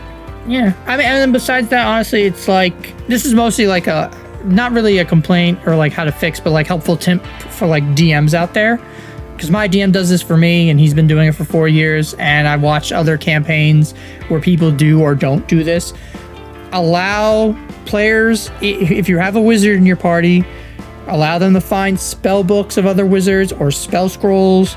Like I know you can roll on the table for rewards and get spell scrolls, and then like have a bad wizard show up, and then your party deals with them, and then your wizard picks up their spell book and goes, "Wow, there's a bunch of new spells in here that I can now copy." And it's like, yeah, like it helps and actually gives it makes your wizard want to spend his gold, and so he can like write down and copy spells and all that. And it's like a nice reward too for the player, because it's like, God, I don't want to hand out the third Vorpal sword. The fuck am I gonna get? Oh, I'll give Larry I'll give him a spell book. There you go. Here's your reward, Larry. Actually, that does posit a question for me. How do we feel about the mechanic of like the spell books and spending gold to transcribe other spells and like that whole thing that wizards get? I like it. I like it because I've heard some people really fucking hate it. Isaiah, you want to go first?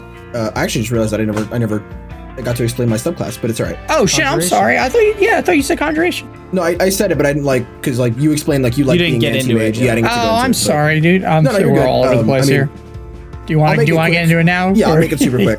To me, despite what I said about blade singing, to me, my ideal wizard is like Yuna from Final Fantasy X. I think that was like my first introduction to the idea of like casty boys, where it's like I cast spells, I can drop nukes, but I specialize in dropping someone else on the field and having that thing deal with you.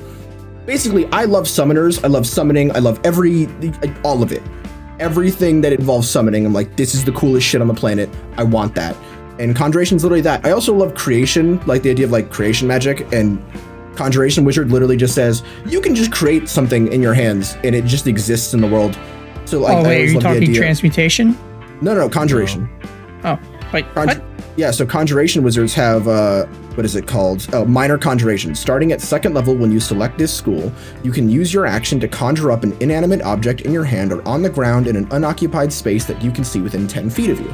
This object can be no larger than 3 feet on a side and weigh no more than 10 pounds, and its form must be that of a non-magical object you have seen.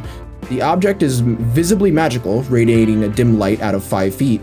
The object disappears after 1 hour when you use this feature again, or if it takes any damage, or if it deals any damage.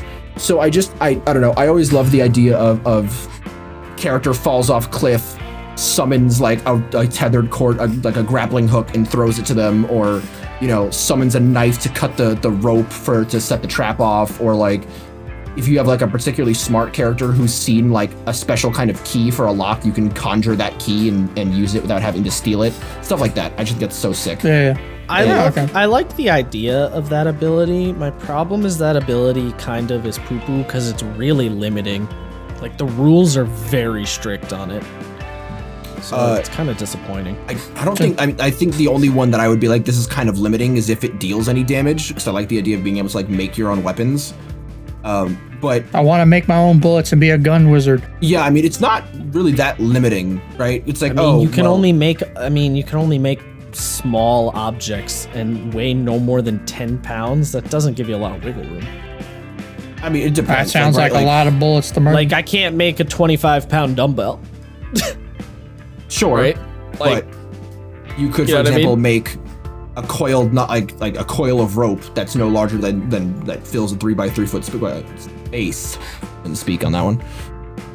Like I like it because it's limiting in the sense that prestidigitation is limiting, but if you're creative with it, you can do a lot with it. Yeah, same thing with like a lot of the illusion, like wizard, like subclasses. Like you have to really work with your GM to like, you know, create the illusions and like make sure everything's kind of working. So it kind of definitely like GM and player like teamwork to like make certain spells and create, like use your creativity on them. I feel like it's just too restrictive. I also love the idea of like, I don't have any magic myself, but I can summon things that can do magic. I think that's a cool character idea of being like, oh, I'm this great wizard, but I can't do anything myself, you know? Actually, another thing. All right. What the fuck is the deal with benign transportation? That feels like really out of place to me and is not really conjuring. Which ability is that? You just swap places with somebody 30 feet away from you. So the reason conjuration in D&D 5e is not only the ability to summon things, but also teleport. So Dimension Door, Teleport, Misty Step, all these spells are conjuration because it involves you teleporting. But with teleportation also comes with summoning. So you can summon creatures and other things from other dimensions or whatever. So it's weird that teleporting and summoning are like the same school of magic, but I guess it's easier because like, well, I don't know. So I actually saw this online. The best way to describe why this makes sense is because teleporting is just summoning yourself to a specific location. Yeah. It is. I know what the logic is. I get it. I just wish there was something else in place of that ability. Oh no, I love that ability. I've used it so many times. It's so fun.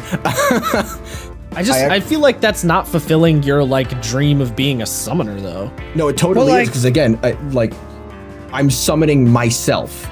Nothing is more of a summon than being like, I'm gonna be like, what I've done is I was playing in a game with a chase scene, and we were chasing someone. So I sent my familiar out of a tiny window. It was like a little, like the small windows at like the top of a wall. I sent it through, had it land on a roof. I teleported and switched places with that. The familiar flew out of the window to follow me, and I could switch my eyes to look through it to find the person, and then switch back to myself to keep following them. Like, it doesn't seem that cool, but when it works, it is so sick, and you can make it work in a lot of situations. It's not necessarily its lack of coolness that I don't like. It's just its lack of feeling like a slightly different vibe, and it's the only ability like that within the Conjurer. You know? Yeah, but I feel like I think the problem therefore is the thing with the Conjuration is that you need to encapsulate a lot of different aspects of magic within it. Because again, Conjuration is summoning, it's creation, it's teleportation. So I feel like if you didn't have one of each of those things, it wouldn't feel complete. I guess. That being said, I do have some gripes about Wizard. And that is the subclasses need more features. Because I love Conjuration. I was kind of thinking that, yeah. But I want more. Like, especially for things like divination, where your spell list is so small that you need to bolster it somehow. And look, here's the thing, though. I do kind of agree that wizards feel a little anemic in terms of, you know, subclass features, but everyone else gets the same amount. It's usually about 4 or 5. So, sure, but my counter to that is fighter with feats. I don't see the problem with wizard just having more subclass features than other people. Yeah, if that's their thing. But feats optional. Again, I've said this before. I will basically never treat feats as optional because they're not anymore. I know, but you have to think about this from the designer standpoint. When they were designing the game initially, before it came out, you know, when they were thinking everything, you know, they were thinking ahead of time, or, you know, when they were planning on releasing it, they said feats are optional. So they did not account for that as part of that design process. So if Wizard just suddenly had more class features than everyone else, that would feel kind of odd, you know? No, I think if that is sort of what this class is known for, then I think it works. I don't think that's what it's supposed to be known for. I think they want it to be known for I have the most spells, suck my spells. Basically, bro. I can do anything with the spells. Like yes, but the problem with that lies in that it's similar to my problem with fighter. It therefore creates the problem where because its identity is versatility, it doesn't really have an identity, right? And we can dial this back. Sure. Fighters, okay, they get the most ASIs out of the game. So fighters on average are going to have the best stats out of every playable class because they can bump their stats to a ludicrous amount. Is that fair to say? Which I believe was the original intended identity. So if that's the case, I feel like it would be fine to have the wizards be like, okay, well, this is the class features class. In the same way that Bard is the only class that can, like, support the way that it does, or Artificer is all about its utility. Like, if that's the thing that the class is known for, I just say double down on those things. I don't think that's the thing, though. That might be what you want the class to be known for, but I don't think that's the thing Wizard was supposed to be known for. Yeah, that's what I'm saying, is that if the fact that it has a bunch of class features is its identity, then that's fine because that's its identity. Like, I'm not saying that's what it is now, but if that's what it could be, then I think that would be fine. Hard to balance. Yeah, but okay. Here's the thing, though. This game doesn't have balance. That's not true. It has the vaguest notions of balance, but inter-character balance doesn't really exist because marshals exist and high-level spellcasters exist. There is balance. The balance has a lot of different definitions. There is a type of balancing being had. And the main thing is, if you gave wizards a ton of class features, then you get into the realm of less so about them being powerful and more so I'm talking about them stepping on other people's toes. Maybe, but I don't see a problem with them having, as opposed to like major class features, you can just give them a bunch of ribbon class features. If it was as simple as like for Conjuration, it's like, oh, for their 5th level ability, whenever you cast Find Familiar, you can summon 2 familiars as opposed to 1. Or your familiar's summon distance is doubled. Right. I mean, the other thing too we're kind of forgetting is with these classes, it's like, yeah, they expect you as a divination wizard, as a, conjuration wizard, they expect you to take some, if not most of your spells being from your, archetype. And this is going to like player handbook ones. But like, they don't expect you like to only take those spells, like only taking conjuration spells. You gotta like mix it up, and that's where like the wizard, where it's like, and again, subclasses. This is the main thing for 5e. It's all about the subclasses, baby. So if you want a specific type of wizard, you want to do a specific type of thing, you have to look at the subclasses. You can't just look at the class in general and just be like, all right, it doesn't do this thing I want, so. I mean, there's a certain amount of design that goes into the class in general, so I don't think you have to look at it just to a point. Right, but it's one of those things with 5e is specifically, it's so heavily designed on the subclasses. Right, but Matt, what Isaiah is saying is he wants something to be changed on the intrinsic base class level. And there is certain things that are intrinsic to the base class. It's not only the subclasses. No, yes, the subclasses are important, but it's not only that. So it's like, I do kind of want Wizard to have more class features, but I could also see the argument for why they shouldn't. I wish their higher level ones where it's like signature spell or whatever, where it's like you can cast like a 1st level spell for free a day. Yeah. Like, why not have like a minor version of that, where it's like, here's your miniature signature spell. Yeah. Instead of picking 2 spells, you pick 1 spell, and then once a day you can cast this for free. And then you have the higher level one where it's like, okay, now you can cast it for free forever. Well, so you kind of have that because you have Spell Mastery, and then Spell Mastery at 18th level, which is you choose a 1st level spell and a 2nd level spell. Those you can cast without expending a spell slot. And then you have Signature Spell, which is 3rd level spells you can cast without expending a spell slot. You essentially get an extra spell slot. So they do kind of have what you're talking about, only at 18th and 20th level. That's what I meant, it would be nice if it was spread out more. Yeah, like I'm saying, a minor version of those ones spread out, where it's like, all right, pick one. I think it should be every couple of levels. Like, maybe at like, I don't know, 9th and 15th or 14th or 13th, something like that, you get 2 other versions of those. Yeah, that kind of goes back to the features thing, like their weird sort of lack of class features. I just don't know. I just don't know if handing them a shitload of class features via the subclasses would get out of hand. I really don't think they would, because we do see other situations where classes get a weird amount of class features, like Monk. Monk gets something every single level, and more often than not, even if it doesn't show it, it gets multiple things every single level. Whether that's an increase to their damage output, increase to their key points, increase to their movement. Monks just get a bunch of shit, which is kind of funny, because I feel like a lot of it doesn't do much, but that's a different argument. So different episode. So I feel like you could get away with it pretty easily with Wizard. Again, if you make them more ribbon-like abilities, things that don't intrinsically alter the way the class can be played, but they will ultimately bolster the thing that your subclass is based around. So if you can, maybe one of them is you can cast spells through your familiar, or again, your familiar can double its distance. Maybe like Pact of the Chain, it can attack.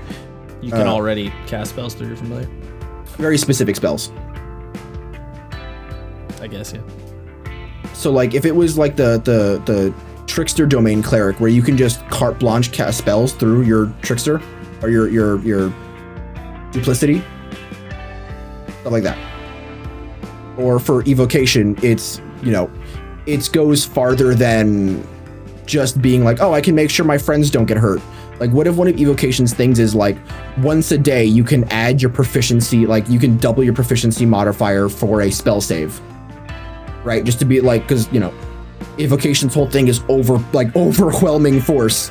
If it's like, all right, cool, I dominate and I'm gonna burn my, you know, my overpower ability to increase my my DC by 3 points.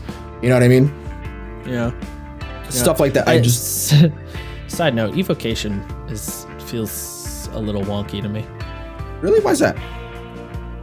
So like sculpt spell, although it's cool, I almost like if I'm playing the evocation wizard and I'm like, my whole thing is I just blow shit up, then I feel like I don't give a shit to sculpt my spell. I'm just gonna let it loose and be like, if he dies, he dies. You know? So it's like weirdly careful for someone that I feel like shouldn't be. Well, but there's a thing, because there's that meta level of like, hey guys, we're playing in a game together.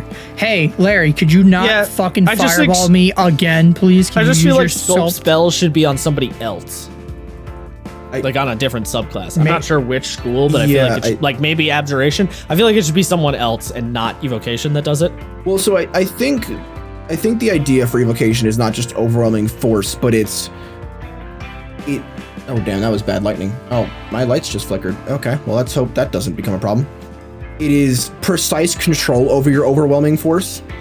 I mean, that's not how it's described, but yeah, I guess. Is it not? Hold on. No, your focus and your study on magic, you focus your study on magic that creates powerful elemental effects such as bitter cold, searing flames, rolling thunder, crackling lightning, and burning acid. Some evokers find employment in military forces, serving as artillery to blast the enemies from afar. Others use their spectacular power to protect the weak, while some seek their own gain as adventurers, bandits, or tyrants. So, like, there's no implication of carefulness there. Well, it says protect the weak. I feel like that with your spectacular power. Yeah, I think you can do both. No, I know, but what I'm saying is the protect the weak with your spectacular power line reads to me as like, I'm gonna blow the goblins the fuck up so they can't come to the town, not I'm gonna like weave my fireball around my homies. Well, I think you can make an argument that it's also, I want to be able to nuke this horde of goblins without murdering all the civilians that are being held hostage. Look, again, I'm not against the ability. I just find it funny that it's on the evocation subclass. No, I'm not saying you are. I think where we disagree is going back to the theme. Like, to me, especially because also, side note, their other 3 abilities are not like that. Their other 3 abilities are more damage. Yes, they are more damage, but if you see it as more damage rather than more damage, it's I am what's the word I'm looking for? Embracing. I'm embracing less control as opposed to more control. Right, because overchannel is fuck the control. I don't care about the control. Versus sculpt spell, which is I could go as hard as I physically could, but I will level everything within 50 meters of me. So I'm gonna pull back and use my power to control. Yeah, I guess it's also the only. I think the other thing that's bothering me is out of the 4 abilities, one of them has a control aspect and the other 3 don't. So it's like, maybe if 2 of them were the control and 2 of them were the damage, I would get that a little bit more. Also, I kind of wish with Empowered Spell, it's like, oh, you add your intelligence modifier to the damage roll. That's not that much extra damage. Give me more damage. No, you know? I mean, any damage is good damage. Like, yeah, but it's only gonna be like 1 to 5. You know, and at level 10, that's like, it's okay. Fair enough. You know? That being said, the fact that it can also work with cantrips just means that you're getting Agonizing Blast. And yes, you're getting it at a later level, but Agonizing Blast is never not good, you know? Wait, what? Isn't that the Warlock only thing? Yeah, that's what I'm saying. He's saying it acts like Agonizing Blast because you can use it on any evocation wizards. Wait, no. Oh, yeah. Okay. No, actually, because it doesn't say cantrip. It's a spell. So you can't use it on Agonizing Blast. Well, it would say spell of 1st level or higher. Cantrips do count as spells. They state Yeah, because I thought that's what a lot of people did with like Firebolt, and then Firebolt has a shit ton of damage now. More so. I'm not so sure about that, to be honest. It was in one of the errata where they literally brought this up with spell versatility, because they were like, oh, you can swap out a spell. It was for the optional features UA, where they were like, oh, you can swap a spell when you take a level, and then it said in like one of the side pockets, cantrips are spells. Maybe. I would have to look into that one again. I'm not 100%, but I'm not going to do it right now. Yeah. But Overchannel cool, though. Yeah. Overchannel is cool, and it Overchannel just big damage. Big damage. I also like that Overchannel is big risk reward. Big risk reward. Yes. I mean, I've you know. Yeah. You can keep throwing it until you kill yourself. Well, yeah, which is pretty fun. What I was gonna say is, I've tried coming up. Well, I mean, I've come up with mechanics for this as well to use across the board. The idea of like overcasting, like burning some sort of other resource to continue casting spells, because I love that idea, and I think that's more interesting to me than, well, I just can't cast anything today, right? Like, I think the idea of just running out of spell slots and then you're fucked is very boring. How do you feel about the idea of taking, like, you know, you roll hit dice and then you take that amount of damage, but you regain a number of hit dice equal to some kind of number? So it's like you're using your hit dice for something other than, like, you know, short rests. Well, so I like that. I did. That's what he did, but the system that I had come up with was you burn a spell slot every time you want to cast a spell, which means, you know, you have upwards of 20. But every time you burn the hit die, you also have to roll to not suffer exhaustion. And the DC will continue to go up as you're burning your hit dice. So basically, the hit dice acted as a token that you could redeem, and the resource was your exhaustion. Okay. And I believe you also took, much like casting Wish, I think I also added that you take damage similar to casting Wish, where it's like every level is like it's that spell slot number D6. So you can keep doing it, especially if you have a good healer who's keeping you up, but eventually they're gonna burn out. I have no idea what you're talking about for the Wish part, but that sounds maybe a little more complicated than needed. Oh, yeah. I mean, it was. I made it a few years ago. My understanding of the mechanics were not as nuanced. Yeah. Well, I was gonna say, anything else for, like, fixing the class, quote unquote, or any other, like, issues that we have? Because yeah, Isaiah, you didn't say. Are you against the like spellbook mechanic stuff? Yay or nay? I like spellbooks. I like the idea of spellbooks. I love that you have a literal access to your spells whenever you want. I like the potential flavor of having your spellbook taken from you. Well, I specifically mean the whole, like, transcribing new spells for the cost of gold and time and all that shit. No, I like that. I think I don't know how else you would do it, because to me it doesn't really make sense to just be like, okay, cool, I just do this for free. You know, like, I don't know how else to do it either. I think some people just want it to be, you just have the spells you have and you don't need to. I think the beef people have with it is it's that problem of, well, this is a cool thing that lets me get extra spells, and the game is sort of designed in such a or the class is sort of designed in such a fashion that it assumes you will be getting extra spells. So the wizard doesn't get that many new spells as they level up. They only get 2, right? So I think the beef people have is, this is cool if the game is run the way it's supposed to be and I'm given these spells, but shitty if my GM just never lets me get spell books or scrolls, and then I'm annoyed because I'm not getting to do my cool thing. I think that's what people have the problem with. I suppose, but you, at 20th level, you have access to, what, 46 spells? That's a lot. Right, but it's that thing of, like, yeah, you do still have a lot of spells, but it's kind of like that thing of, because the wizard doesn't get any class features and getting spells is supposed to be their whole thing, then you want to have as many as you possibly can. And because Wizards of the Coast, the company, not the class, built in the whole spellbook mechanic, people are under the assumption that they sort of restricted how many spells they got automatically, assuming you would get them through spellbooks. Whereas if you took the spellbook mechanic away, they would have to just give them to you automatically because they had no other way to do it. I like it. I'm not against it. I also think it's really fun flavor, and it's a good money sink, which I always like to have multiple, different money sinks because that's always a problem. Yeah, that's what I was saying earlier. I've heard the argument.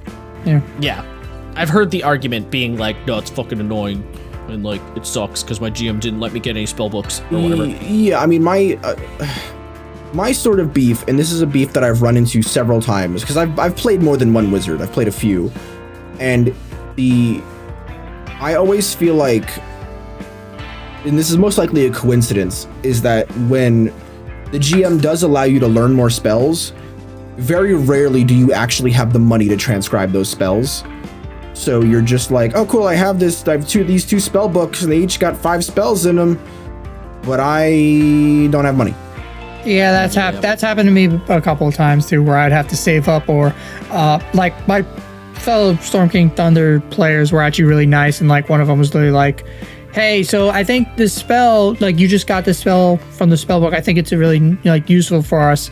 I'll just give you the gold so you can go transcribe it. And I'm like, oh really, do you want me to pay you back? And it's like, nah, it's like you're the wizard, you're part of the party, it doesn't matter. So it's kind of nice, but yeah, I've had those moments where I'm like, I'm saving up all this money. I just need 300 gold, and I can finally copy this one spell, and then I can sell the spell book to get more gold to copy spells from another book. I'm kind of okay with that though. Like, that's not really a negative story in my eyes. No, I don't think it's negative, but it can be like I can understand where people think it's tedious or whatever, or annoying. But I agree. I like. Any mechanics that add flavor I'm for, and I feel like having to spend money and time to like transcribe new spells adds fun flavor to the wizard. So like, what do you guys? Yeah, I go on. No, I was saying, what do you guys think of like because like we all kind of know about the old Vancian way, like magic, where it's like you learn a spell and then like after you cast it leaves your head. Do you think like adding a mechanic like that to the wizard, where it's like kind of like the signature spell or something like that, where it's like there's one spell specifically that's stuck in your head, and then after you cast it, that spell is gone. You don't know that spell anymore. Nah. No, I'm not about it. No. Full disclosure, I really don't like Vancian spellcasting. I think it's kind of goofy, and I've never liked it. Well, so it's also worth noting that part of the point of the Vancian spellcasting was that in the books that established the Vancian spellcasting, there was more lore to how the magic worked that D&D didn't adopt.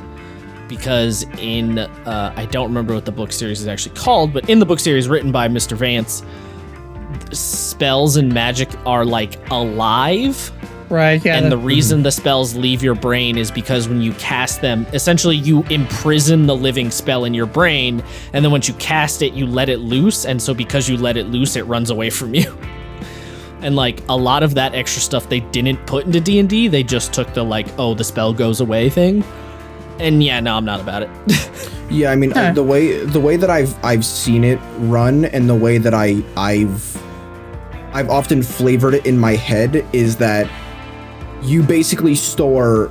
I see wizards as like perfect inventory management, where it's like, okay, I have just enough mana to cast these specific spells. I know I can do these roughly this many times. I've done the calculations in my head, Yeah, because I've definitely done that. Like, there's the meme where like angry DMs, it's like, all right, player, it's your turn. What do? The player is flipping through their book. So as GMs out there, give spellcasters maybe like an extra like second or two, because they just got a lot of spells and stuff. Because I feel bad because like I'm constantly doing that. Like I'm looking through my spell list. I'm looking through how many spell slots and the things to do and the position of everything.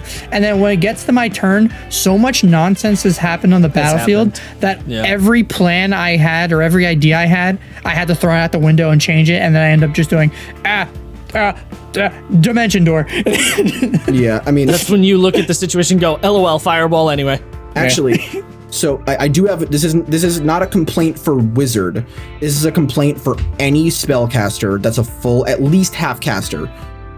You should have a mechanic that lets you swap, a prepared caster specifically. you should 100% have an ability that lets you swap a spell out before short rest. Make it just one. I don't care if it's just one.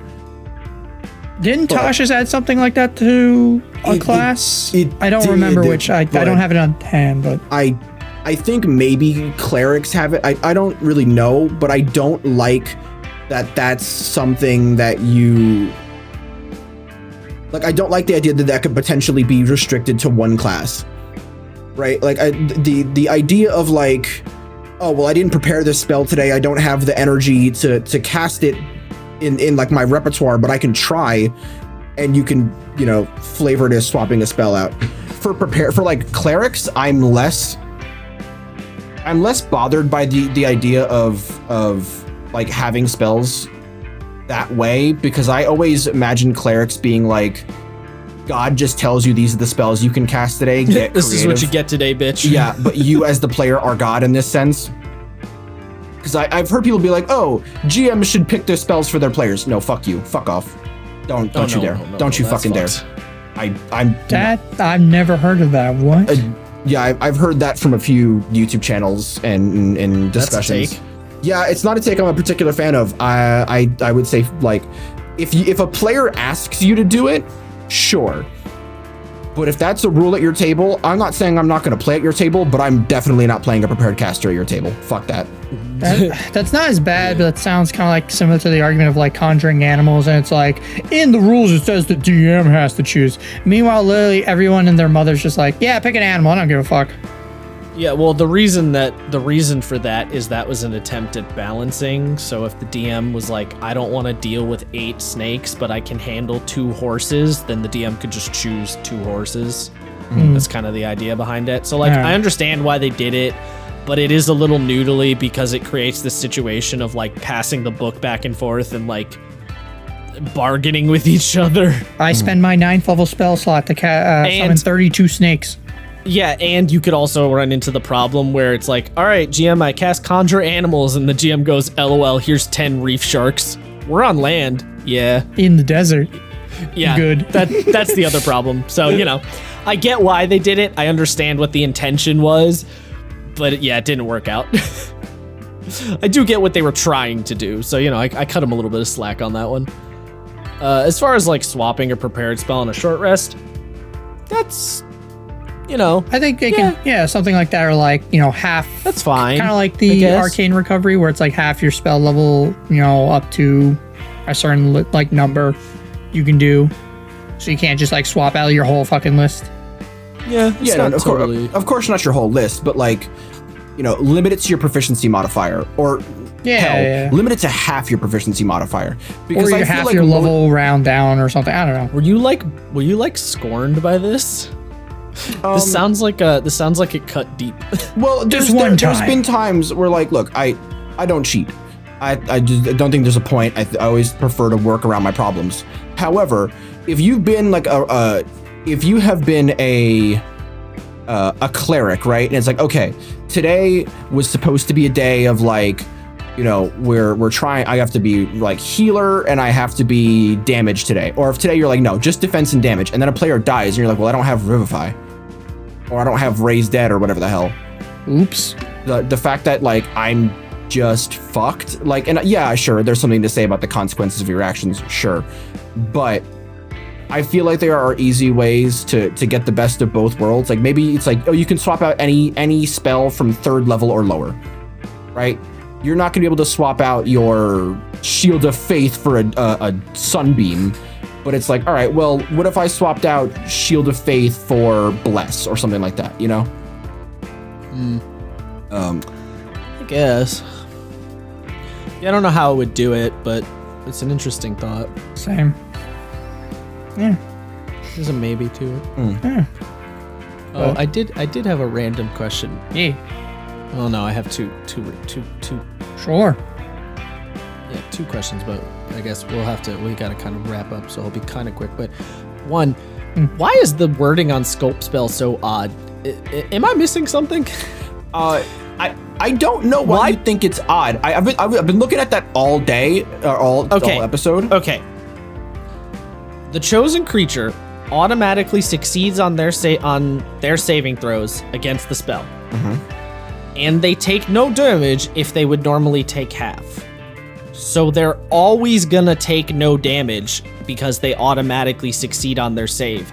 So why doesn't it just say the targeted allies, or not even, the targets take no damage from the spell? What's the point of adding the extra stipulation of like auto succeeding on the saving throw, and then also you get the effect of evasion? Like, I don't. Well, because certain spells they say you take half damage instead of like the full damage, even if you succeed or even if you're resistant. So it's like with this is like, well, why not just override all of that and say the people hit by the spell take no damage? Then you just override everything. I don't know, man. I'm not a doctor. It just seems like excessive word soup for no reason when they could have very easily just put the chosen creatures automatically take no damage from the spell. Maybe. So I agree with what you're saying. I think that's how it should be. But I believe potentially the argument is for things like Wall of Flame, where there's no saving throw. You just take damage. So you would just maybe be fucked in that sense. Oh. Maybe. I don't know. I just found that one to be, I mean, it's not a huge deal. I just found it to be strangely worded, and I didn't really get like why. But the last little thing I did notice is, so it mentions at the very beginning of Wizard, or not the very beginning, but it mentions in the creating a wizard paragraph. It says creating a wizard character demands a backstory dominated by at least one extraordinary event. And I just thought that was interesting. Isn't that the Xanathar stuff, though? No, this is Player's Handbook. Oh, is it? Oh, shit. Yeah. I'm not, I'm perfectly fine with the sentence being in there.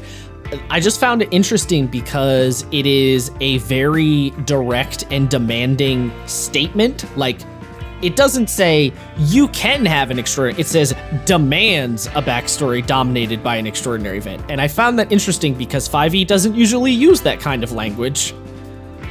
I was just like, intriguing. I don't know if you guys have any like statement on it, but I was like, that's intriguing. Yeah, I mean, I think I think what they are trying to insinuate is, why are you an adventurer, right? Like, right, yeah, no, I get what they're trying to insinuate. Why are you a wizard? Why are you... Yeah. It's just very strange. It's very forceful, and 5e is often not forceful in its wording, you know? So I just thought that was an intriguing little thing. I guess because it's like, I mean, wizard is such a specific, like, again, like, you know, the caster, weaving magic, all that jazz. Like, something eccentric has to, like, put you on the path to being a wizard. You can't just be like...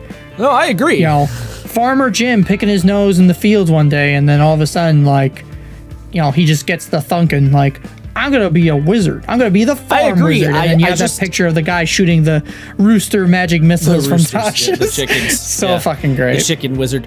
I just think it's funny. Or not even funny. I just think it's interesting that it doesn't say something like, being a wizard means you probably should have an extraordinary event in your backstory, or like creating a wizard means that something weird probably happened, because they like to use the word probably a lot because they don't want to feel like they're telling you what to do. But in this sentence, they said demands. Good. Plant your feet in the ground, wizards. Well, I like it because I like when because the whole point, right, if you're buying a role-playing game, then presumably you want the designers to sort of tell you what to do because you're buying their game. So I kind of like it when a game is like, this is how it is, bitch, like tough mashugana, like deal with it. And I don't know, I kind of like that they put their foot down in that sentence. Yeah. It adds some like, getting a little spicy. Wizards is talking dirty to me, you know? Why did you put it that way? I don't know. Why not? Why? They remind me of that commercial with like the mac and cheese, and the guy's like eating. He's like, "Yeah, you dirty girl." Then he just slaps it with a fork. I don't know why. I don't know what food that was, but like that just gave me the same vibe. And it's just like, did you just spank your mac and cheese? Maybe. My God. Yeah, no, I don't know. That's all I had. I don't really know how I feel about that, because usually I'm usually against the like it needs to be this way. Like, obviously there are some where I'm not, like, we at some point we're gonna get into like races and ancestry, and I'm gonna go off on a like tangent about that. But yeah, no, I just don't know how I feel about being like it needs to be. I think, yeah, I feel like maybe should be is the I don't know. Like I said, I'm not saying it's bad. I'm not really sure how I feel about it. I like that firm language. Firm handshake.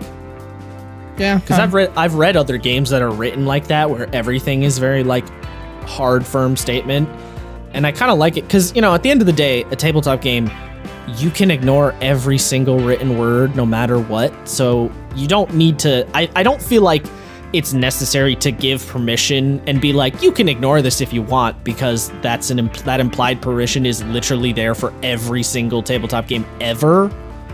So just write what you want to write, say what you want to say, and then, you know, yeah, I think the writing comes off better that way. I think it comes off better than if you try to kind of like tiptoe and stuff, or try to say like shoulds and maybes and probablys. I'm probably in the minority though, so I don't know, whatever, fuck me. Well, so I think how I feel on the subject is that it should always, the rule, like, especially when it comes to flavor like that, it should always state clearly what the norm is, right? If it said, like, you know, creating a wizard often demands a backstory dominated by at least one, right? Because what if you're the homeschooled wizard? Or that's fine. Like, well, because that, I would argue that's not a extraordinary event. Like, oh, my dad was a wizard. But what I'm saying is some evocation at the, like, back at the house. What I'm saying is, no matter how firm the statement is, nothing is stopping you from making that homeschool wizard anyway. Other than the DM, potentially. Well, yeah, okay. But from the game perspective.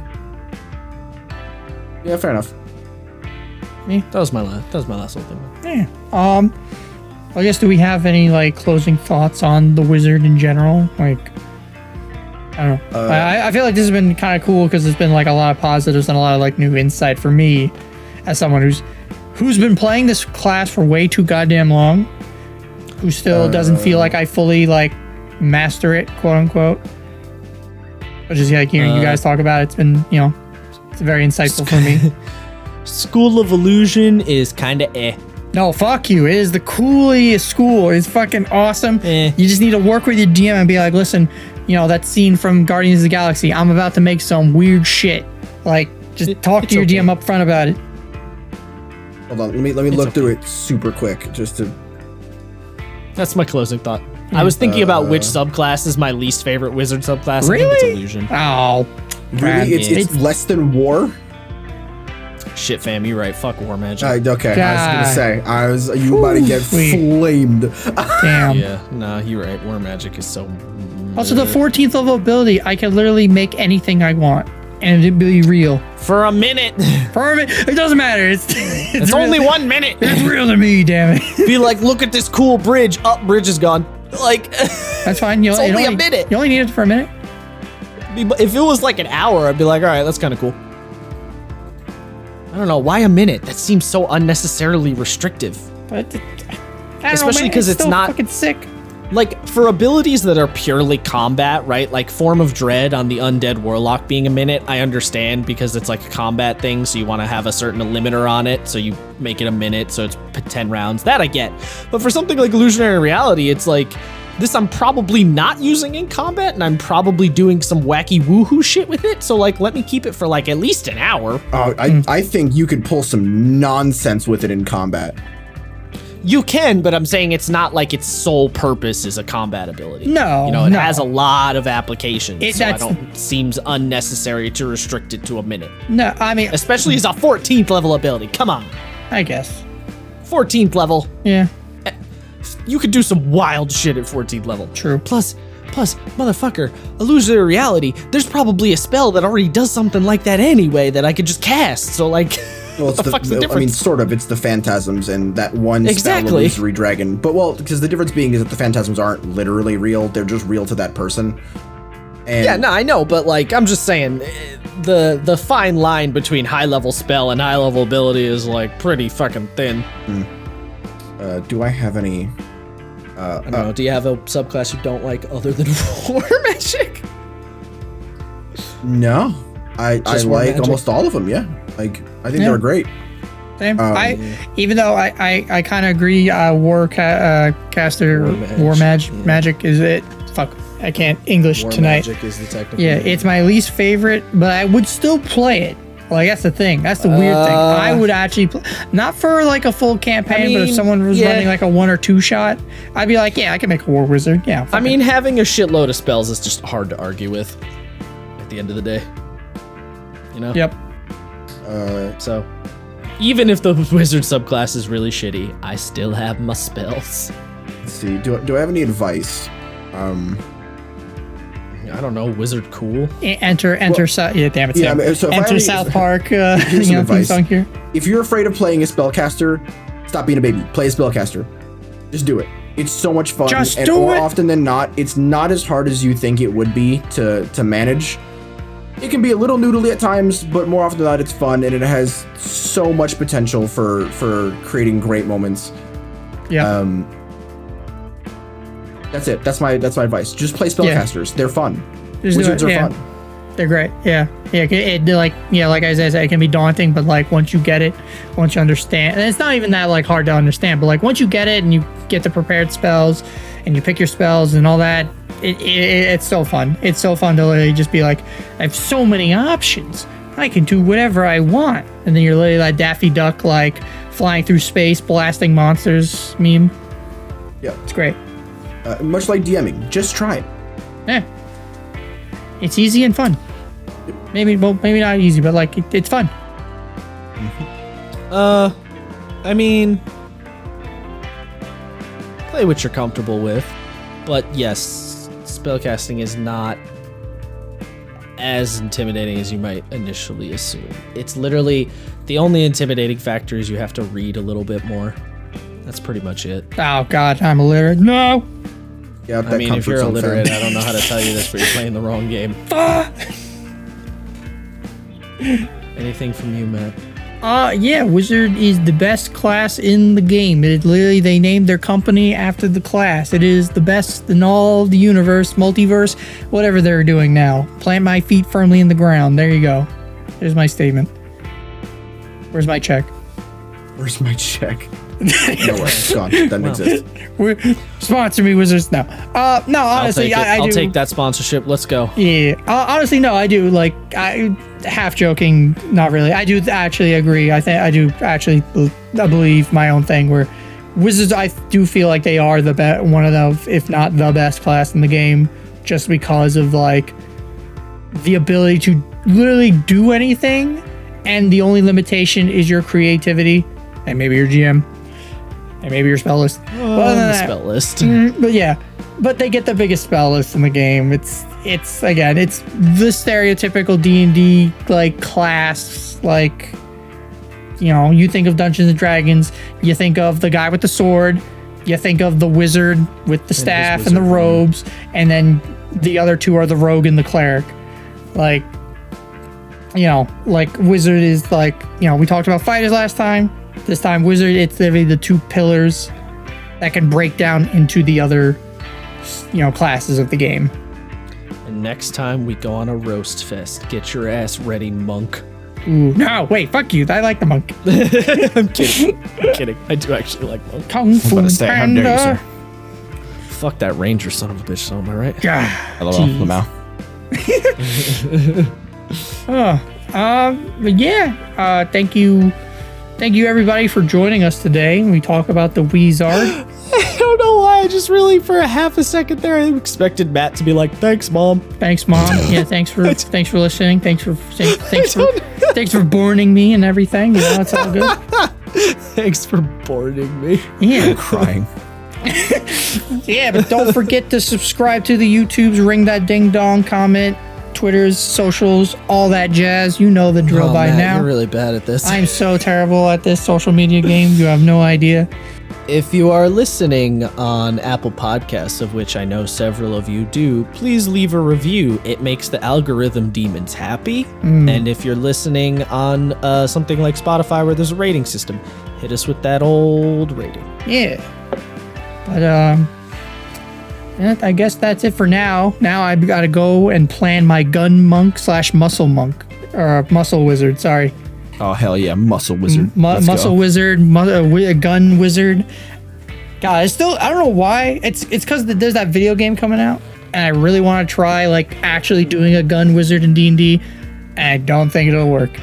But we're gonna make a hard attempt, just like college. Thanks for joining today, everybody. Gun wizard exists, Matt. It does. It's just artificer wizard.